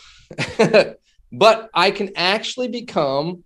I'm already a lord, as you know, and everyone else in the community knows. I am officially Lord Hops and Brews. I have the piece of paper to certify this. Lord Hops, his bunny ship. But I could apply and possibly be a king of a lord of an island, a king of an island, and run my own pub on top of that. That sounds like a win-win. With its own castle. Right. And I sit upon a throne and I get beer droused upon me. And this is a actual thing. There is now a job positioning open in the the Peel Island Island. Island. It's a little island just south of England. And there is a small castle and a pub on it. That's it. And the requirement is you have to live there, though. Yeah. All the time. You can't leave. But you will be technically a king or queen. They don't care. Yep. But then you manage the pub that's on there. And for about 4 months out of the year, tourist boats go in and out, and they're on that. But during the other 8 months, you're on that island alone. There's no Wi-Fi. The electricity goes in and out, and apparently the weather is quite harsh sometimes during the winter. You know, because I can easily see the other landmass, like, it's not that far. It's not that far. It's not that you far. You could air fiber that crap. I could get gig from shoreline. Maybe, yeah. So it really is not that far. What is it? I think they said it was only like a 30-minute ferry ride, which ferries go obviously, extremely 20-minute. Yeah. So really slow. So you could easily, rowboat it. But yeah, the guy who currently now is the king, the Lord, I forget what his name is retiring. He is 79 years old and looking for a replacement. So between now, 73, sorry, Lord Murphy. If you are in England or anywhere, they don't care. You can apply for this. I believe applications are going till like January 13th. Yeah. So if you're willing. Now, there's some interesting quotes within this article. I did try to find an interesting article of it because most of them were very just, hey, become a lord of an island. Right. This one actually goes into a little bit of the history and speaks with the previous tenant of the island, John Murphy, who has been leading the walks on the island for nearly 40 years, and says whoever will get the job needs to be, quote, massively dedicated. You can't just nip across to Tesco for a loaf of bread when you're on the Peel Island, he said. You'll need to have dedication and a strong passion for isolation and peace and quiet. It takes a special personality. My question is, why in the bloody hell can't I take a ferry over to Tesco to get a loaf of bread and then come back? It's not like someone's going to rob the island while I'm gone. They might. I wouldn't think. Could be pirates. Yeah. Well, also he might be talking like, say, during tourist season, though. Right. So for those 4 months of tourist season, it might be like you have to stay there in case a ferry or someone's on that ferry. And that makes sense, now. But then that's just okay. Get 4 months of supplies. After that, I can go back and forth. Mm-hmm. 1 or 2 days a week. I go back and forth, and then to me it was like, dude, I would love exclusion and, right. and seeing the waves crash. And I got technically there's a pub, some modern convenience, or my castle that's there. There's a map you can see. It's really not far. Like you said, you saw the picture. There's a ruin there, but then there's what appears to be a modern pub and appears to be a little manor. Mm-hmm. There's a little lake or pond, so maybe do some fishing, or you can do some fishing off the beach, the coast. Why not? There's a lot of cool things you could do this. I was honestly thinking eTechnics could just move his whole operation over there. Tech Potato says it might be that if there's not a permanent presence on the island, it automatically cedes to Ireland. That could totally be the case. Then Tech Potato, yes. Ooh. So I think it would be a great YouTube channel. It's like a host for a YouTube channel should totally go there. Right. Many people go to the island for birthday parties or for a few drinks before camping overnight. Quote, even if you're pissed out of your head, the views from the Peel are pretty amazing, says John Murphy. Again, it's appealing. I'd take it. Yep. So, yeah. There is that.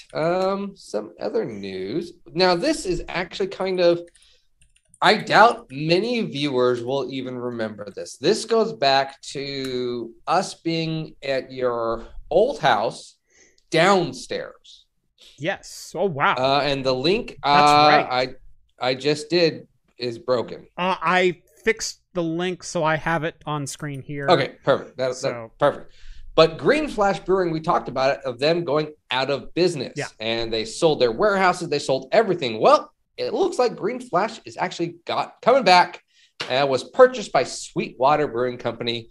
And if you were a fan of Green Flash Brewing, they are going to be making a comeback. I remember them. They were, again, okay.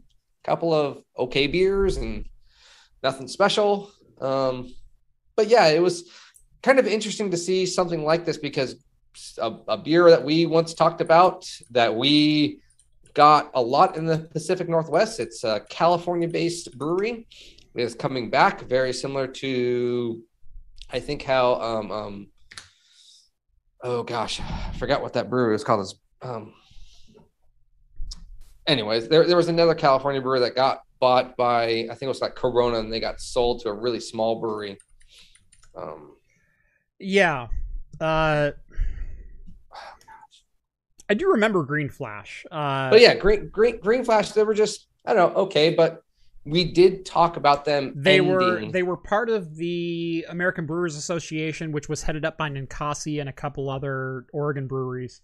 I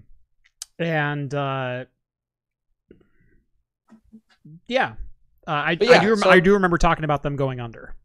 Yeah, so they're going under, but then apparently Stillwater Brewing picked them up.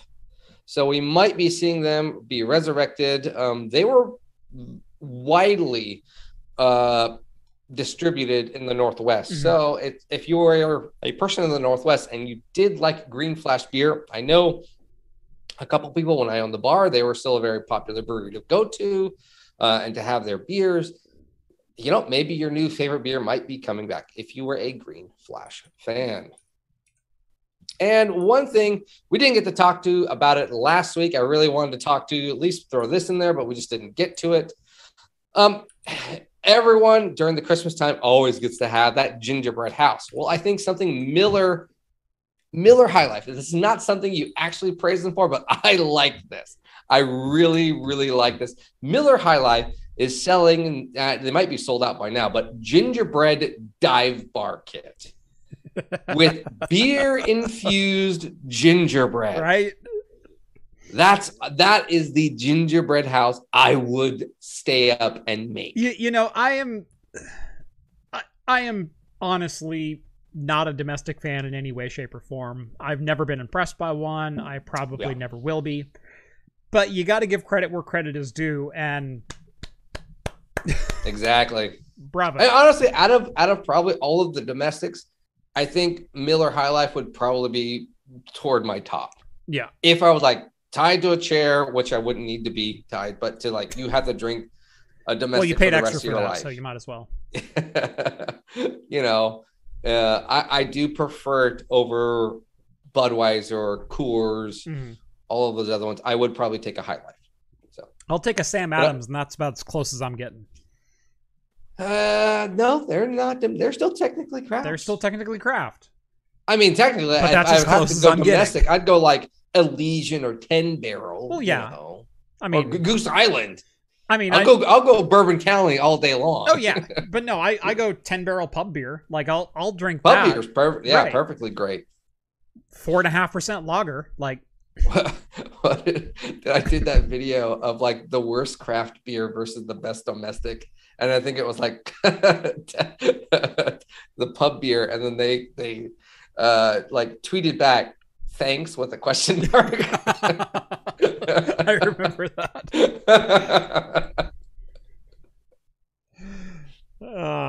Yeah, 10 Barrel pub beer, better than all this other shit. And they went, thanks? Thanks?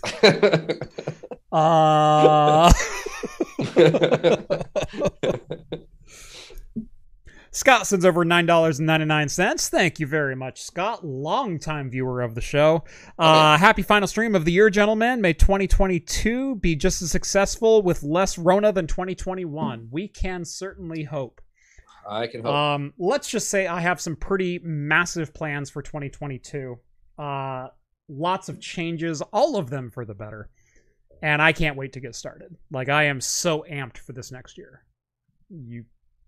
I can't even explain how amped I am. Yeah, from the plans you were telling me, it's going to be great. Yes. So, have you seen the plans? I've only heard of some plans. Okay, I need to like show you the plans because. Oh, I've seen structural plans. Okay, yeah, you've seen. Okay, yeah.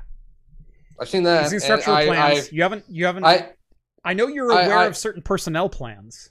Yes, and there was that too. Yeah, there was that too. Yeah. So, lots of good things coming. Like lots of fun, good things coming. Hopefully, even more fun. I'm like that content. I'm like that girl in the yellow rain jacket with the cotton candy going. Like, I'm that. Now I don't know if that'll be the thumbnail. Right. Although, you know what? I do hope, again, we have to talk about one last thing. You don't probably know, or it's not in the notes, but you have hit a milestone today. I did. And it's a fitting milestone for the last of the year that I think, as far as not you, but as the spokesperson of the other co-host, congratulations. Thank you. For those who don't know, I can now officially say I have 250,000 subscribers. Yes. I went full-time legitimately 2 days shy of 18 months ago. And I have doubled my sub count since then. When I went full-time, the day I went full-time, I was at 126,000 subscribers. When I filmed the video, I was at 125. Like I gained 1,000 in like the 3 days between. But yeah, so from 125 to 250K in just under 18 months, and dealing with's not the right word for all of this, but in the midst of like having my basement and studio flood and the birth of my third child and everything else that's gone into it, like, just freaking awesome. Yep. I was going to start the show in my opening monologue by saying, 250,000 people can't be wrong, but that's how we got COVID. Sincerely, thank you all. This has been so much fun. And if you guys are excited for like the content that I'm normally bringing out, I am so amped for what I'm going to do this next year. Like, I have so many cool plans.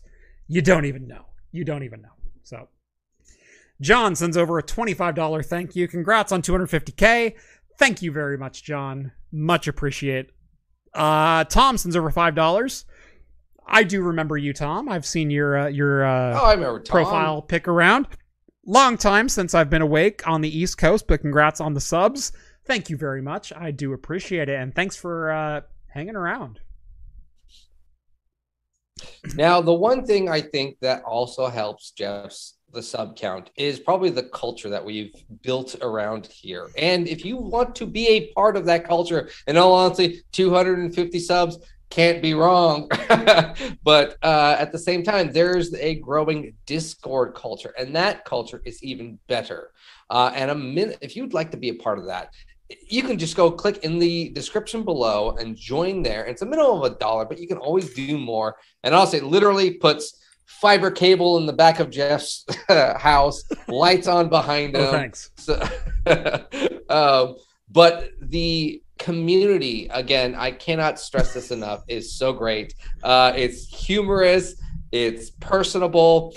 People that either have different opinions on there, it doesn't matter. You're building friendships, relationships. We are extremely respectful of everyone, of everything. There's humor, drinking, food, music, movies, the amount cars, of moderation trade. That's required is surprisingly low for a community of almost 1,000 people. Exactly. Right. And again, I have to say our mods are excellent, awesome mods too. So shout out to you guys for doing the job, so we don't have to do it. We can just sit back and relax. And the community is not what it is without you guys. But again, if you're on any Discord community, anything like that, any tech one, join ours for 1 month. I dare you, I challenge you for 1 month. Do it for January and find a better one. If can't. If I'm wrong, if I'm wrong, I'll drink a beer. I don't know if there's ever been a lower bar set, John. I'll drink I'll drink a triple IPA. I get to pick the beer. If I'm wrong, Jeff will drink that pickle beer. Ooh. John better not be wrong. Novella Hub wants to know if I'm adopting Steve or John to add to my family. Yes, in fact, if you follow me on Twitter, I built John his own bedroom here under the stairs. We call it the Harry Potter suite. As long as it's next to the beer fridge, it's fine. It's kitty cornered to it, but easy access. Fine. Magically, asbesto bureau. You're going to be more like Gollum after 3 months. Just be. The door creaks open. My precious. It's gonna be like a Bud Light. It's mine, all mine. Is Craft Computing and Hops and Brews doing a dry hopped January? Dry hop, sure, yeah, why not? No. I did a dry January of sorts last year where I only drank when I was on camera. And I did it more than anything just to like check in with myself, going, am I drinking too much? Is this a problem? Nope, I'm good. Nope. So yeah, no, honestly, I will do that quite often. Yeah. If I ever, if my wife's even just, hey, I think it's like, I'll do this. I'll prove it to you. I'm fine. 1 month, I'm like, I will only have one drink a week. Yeah. If that. Yeah. And then if last year again, I wasn't January, it was technically April. I tried to do it in March, but a whole month of non-alcoholic beers. If you don't believe me, I have the videos to prove it. He was more of a wreck at the end of that month than I've ever seen him drunk. Like you're the Bender of humans. Like, you need beer to function, John. Beer. So sober. So sober. I need it. I still have the Bender, you're blowing a spirits. .08. You're stone stinking sober. Please. Little malt liquor, something. Yeah. Then I'll tell you when I haven't had enough. Yeah. But no, honestly, though, if I do encourage something like that, whether you feel something's going on, I do encourage just try it as self-challenge. Yeah. Check yourself. If you ever felt yourself going too far, 1 month, you're like, wow, I drank too much that 1 month. Try just cutting back. Honestly, we do enjoy the beer culture here, but we also promote safe drinking. Right, safe drinking, self moderation, etc. Like that. I have a number of friends who either struggle with alcoholism or just aren't drinkers in general. My dad is one. My dad will have a beer. He's never done a shot in his life. He will never do shots. He's not the kind of person that really you want to pressure into drinking at all. And I never do. It's like, hey, would you like a beer? And he goes, yes. Or he goes, no. And it's cool. And yeah, I hate the kind of people that pressure people into drinking in situations where they don't want to drink.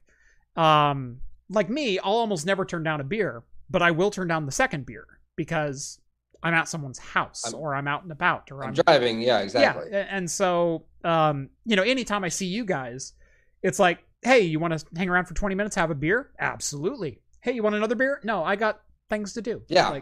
It's well, that's the nice part. Like, I think all of us pretty much kind of realize that. So we're like, hey, you want a beer? Okay. You and I, let's split one. Yeah. And okay, hey, let's okay, now we can split technically two. But the equivalent is we both had one. Right. Was I opened only 2 bottles. Yeah.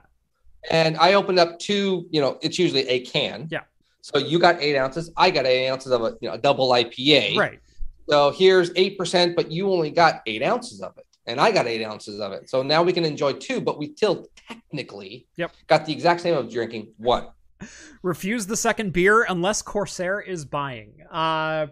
Actually, it's the data parties I tend to drink a little too much at, but I have Uber service afterwards. That's all that matters. Yes. That's always nice.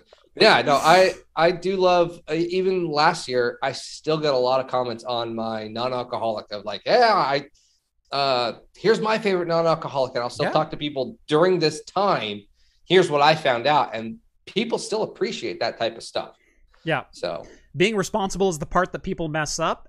I wouldn't even go that far. I would say sometimes it's not even on them that they don't know they're being irresponsible. Yeah. Alcoholism is a disease just like anything else. It's a disorder in which your brain ceases to function when it comes to consumption of alcohol. And what's really funny is I've been recognized a couple of times and whatnot, and everyone always thinks I'm this stumbling, bumbling drunk whenever they see me, because I've never not seen you without a beer in your hand. Oh yeah, I know. It's because I film myself 20 minutes a week. Like, well, I mean, even before this channel, Jeff, you've known what was the perspective people had on me. mm-hmm. John's always like, no, it's just when I'm out and about, and if I'm by myself, I'm I'm just by myself. Yeah. But if I'm at a community, I'm big and loud and bold. Yes. I'm like sipping on my one beer though the whole time. Yeah. But it's like, wow, he's had like 7 beers. No, he's still on that one. No, he's just that loud normally. He's just that loud and obnoxious. Yes, exactly.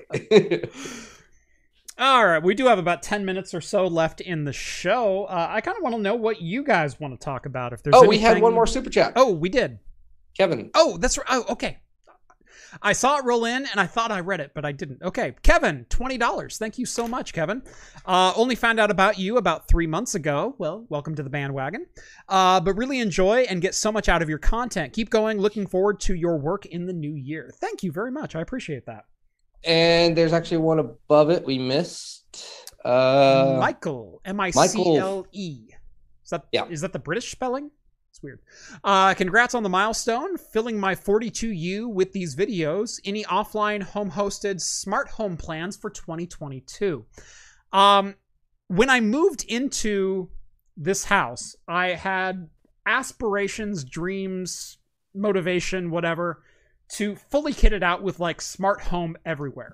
Every plug being a smart plug, every outlet and light socket being smart, every light controllable from my cell phone, but all being self-hosted offline. You can see how far I've gotten with that. The only smart bulb that I have on in my house right now is the one that sits above my bar. And it's an Edison Wi-Fi bulb. And it is the most unreliable piece of junk ever. And it still requires a cloud connection to be able to control. So if I can get to that point and I find the right combination of hardware and I'm fully aware of there's two main ones. There's two home automation, self-hosted, open source. The problem is they are both so incredibly complicated to get into. And I have said many, many times, I'm a great hardware guy. I'm not a programmer. I can barely read HTML. Like I am not the guy to break down your Python scripting. Or anything else for that matter. My brain doesn't work with the same logic patterns that it requires. John's does, but I'd have to pay John. In beer, it's fine. Right. I'll do it in beer. Well, there we go. Just expensive beer. Right. And therein lies the problem, is I don't like sharing my expensive beer. I want all of your Mother of Storms, all of your...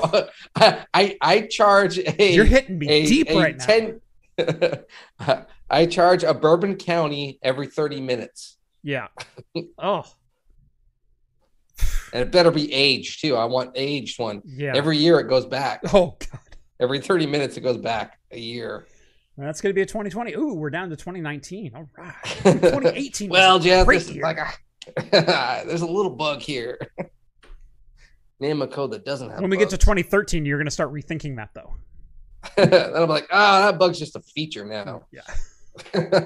So I've done some research into home.io, excuse me, home.io, and there's two around that are floating around that are always recommended. The problem is, unless you can do the deep dive into the actual API of the Wi-Fi bulbs and outlets and everything else that you're connecting to, there's not a lot that you can do with that hardware and still keep it locally hosted only.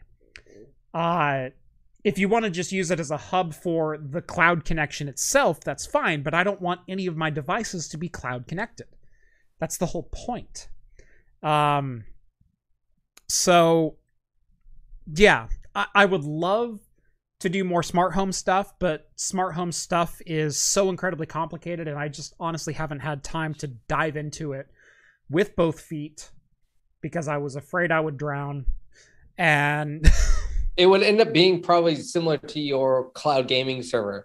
Here's episode 1, and we're going to tackle it. Yeah. 8 episodes later, still trying to get that light bulb to turn around when I push this button. So when I walk in my door, the light should come on.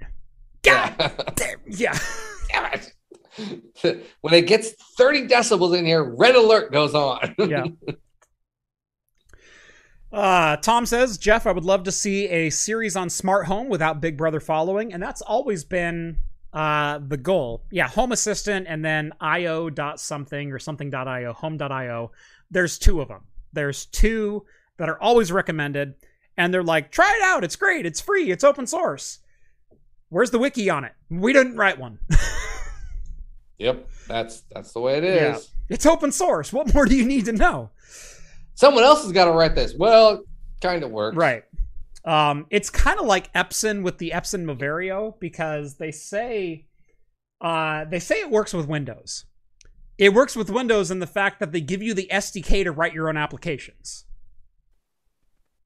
None of the features work on Windows, but they say it has Windows compatibility. Yeah, and then you're like, okay, I gotta get this third plugin to work with this plugin, right. and then kind of works, and then write this code. No way, I gotta write it 3 times different. It kind of does it. Yeah, clap, and then it's done. Yeah. Anyway, Freddie sends over $5. Thank you very much, Freddie. I definitely want to see that content myself. I'm opening that can of worms. Let me know how that goes. Because, man, if someone else can do most of the hardware, OpenHab. Thank you, that's the other one. Home Assistant and OpenHab. I could have swore there was a .io something in there, but that might have been homeassistant.io. Maybe that's their website. I don't know. Yeah, good luck with that. And Michael says, sounds like we need a smart home Discord channel to give Jeff a learning. If you've got the chops, yeah. And again, though, join the Discord, because there's channels like that to talk about that type of stuff in our Discord. Yep. So come on in and get your feet wet. The water. Don't make craft computing fall into Bite My Steps footsteps, or Bite My Bits footsteps. There's a reason I haven't dove into it, and I watched his experience with it and went, no. Yeah. That, and he stole my set design. Hey, let's get some floor paneling and put it on the wall. No, it was my brick paneling that he stole. Oh, there's that too. The yes, bar. That's right. Yeah. I took that for a while. I might steal it. Yeah, I've still got the settlement order if you want to read it. It's publicly available. I still got to do the rest. I guess I got to do the rest of my area. Tom sends over another $5. Uno mas, just because. That's the best kind of just Thanks, because. sir. That's the type. That's our favorite type. Yes. I'm a programmer, and even Home Assistant is a chore. It's nice when it works, though. Yeah, and that's the experience that I hear from most people. Yeah. I want a cloud disconnected home automation service that will take even just like the generic devices and be able to use them. And even the programmers are going, yeah, when it works, it's all right. But getting there, oh man, what a chore. Oh, it is. And debugging all the lines. That's not what I'm signing up for.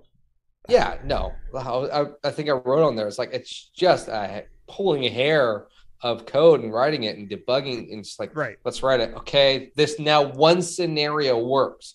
If you don't do it that way every single time, it doesn't work. And I'm not even looking for the uber complicated home automation in tune with the seasons, and like at 7 a.m. my lights will slowly come on. Oh, but see, as me as the programmer, I'm gonna like, no.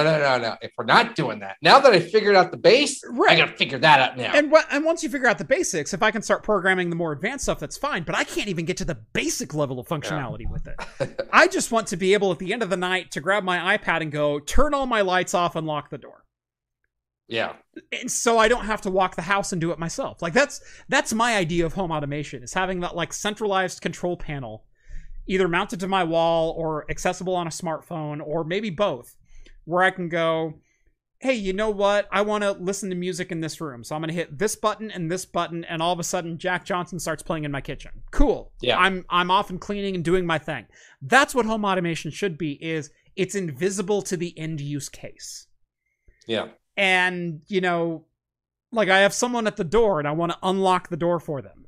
I can just hit a button and it unlocks the door, or turns on the porch light, or what. Like, home automation is just me not getting up off my fat ass to do something that I could flick a light switch for. That's what home automation is to me. I know. Home. It's just, programming that stuff is dumb. It is.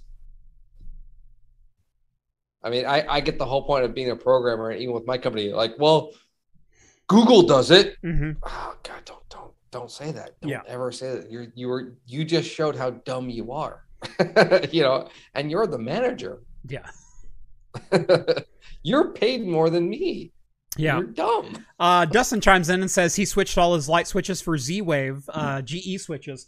I highly considered going Z-Wave, and in fact, I even have a couple different Z-Wave USB adapters that are certified to work with, what is the Home Assistant? They're Home Assistant certified, Z-Wave USB antennas, and so they'll dive into that mesh network and they control just about any device that's connected to it. The problem is Z-Wave is a technology from like 2001, and it doesn't play completely nicely with everything. It's not overly customizable unless you want to dig into the back end of things and make it all work. And even the times that I did get Z-Wave lights and switches and things like that to work, they were almost more trouble than they were worth. And that's my problem. Yeah, damn kids never turn things off. Yeah, that's all I want, is at the end of the night, I can go night mode, and it turns all of my interior lights off, and it turns my porch light on, and it makes sure all my doors are locked, and makes sure my garage door is closed, and alerts me to any potential problems. Like, night mode, day mode, like... You say that, but then it's like talking to every sensor, and then you have to program every There are sensor. 90 sensors that need to interface with night mode. And then how often do you want them pinging back? And sometimes it's just a relay open close, and sometimes it won't remember that you flipped that relay.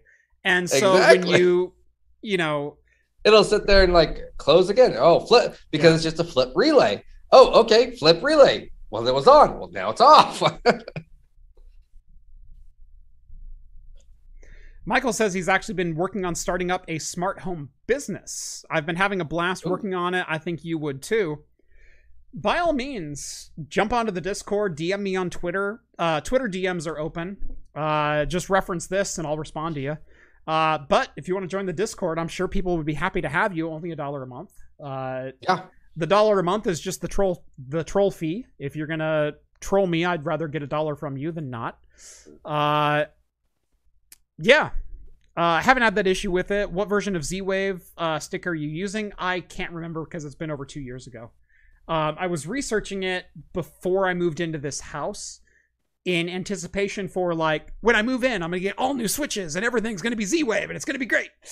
And I could barely get a lamp to turn on. Oh, Michael says he's on Discord already. Excellent. And there you go. Yeah, just join the chat and just tag... engineering would probably be the best room for that. Either engineering, level 17 is more maker stuff, but yeah, I'd say engineering. If we could get a discussion going in there, and if it evolves into a conversation that needs its own room, we'll make its own room. I'll have to find another Star Trek reference for it, but you got anything? No, we already had cargo bay. Yeah, we've already got cargo bay. It's worth nothing. 1 troll equals $1. 100 trolls is also only $1. Don't give them ideas, Ian. Damn it. You're the one that stole my troll toll. Yeah, I won't say the rest of that. Well, it is 10:04, Jeff. It is I think a good time to end this and probably get ready for the awesome super secret after show. Yep. That again, if you are one of the few trolls that do pay that $1, and it can be more, can be a part of that super secret after show, to where we get to talk about whatever we want and be a little bit more adult, but we are still very mature in that area. Sure. Do you have an Astrometrics already? We don't have an Astrometrics.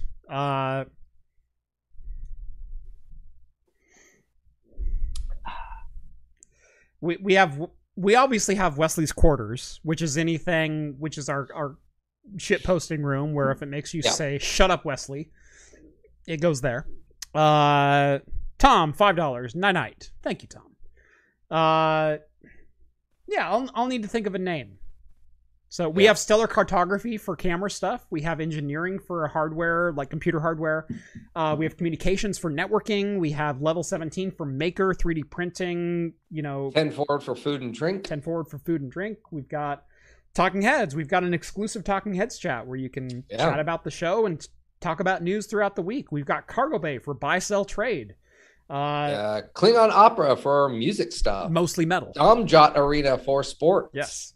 Historical Documents, which is actually probably the only non-Star Trek, but also the best Star Trek. The best Star Trek, modern one, reference. Yes. So Historical Documents for movie and film.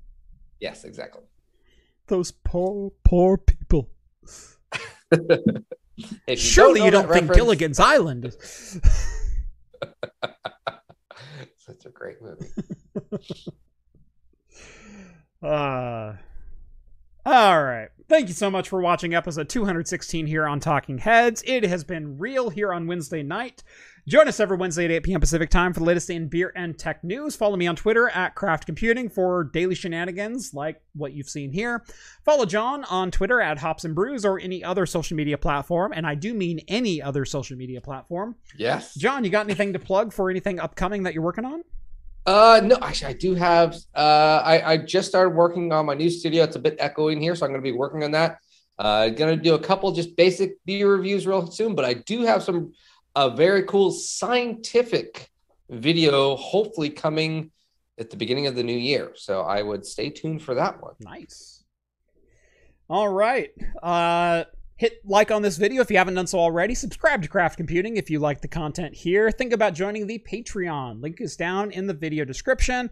$1 a month gets you exclusive access to the Discord server where you can chat with myself, John, Rhett, Steve, all the hosts from Talking Heads, and take part in the after party, which is like Talking Heads After Dark. It's a good time. It's a good time. Anyway, thank you all so much for watching. And as always, we'll see you next week. See you guys. Cheers, y'all.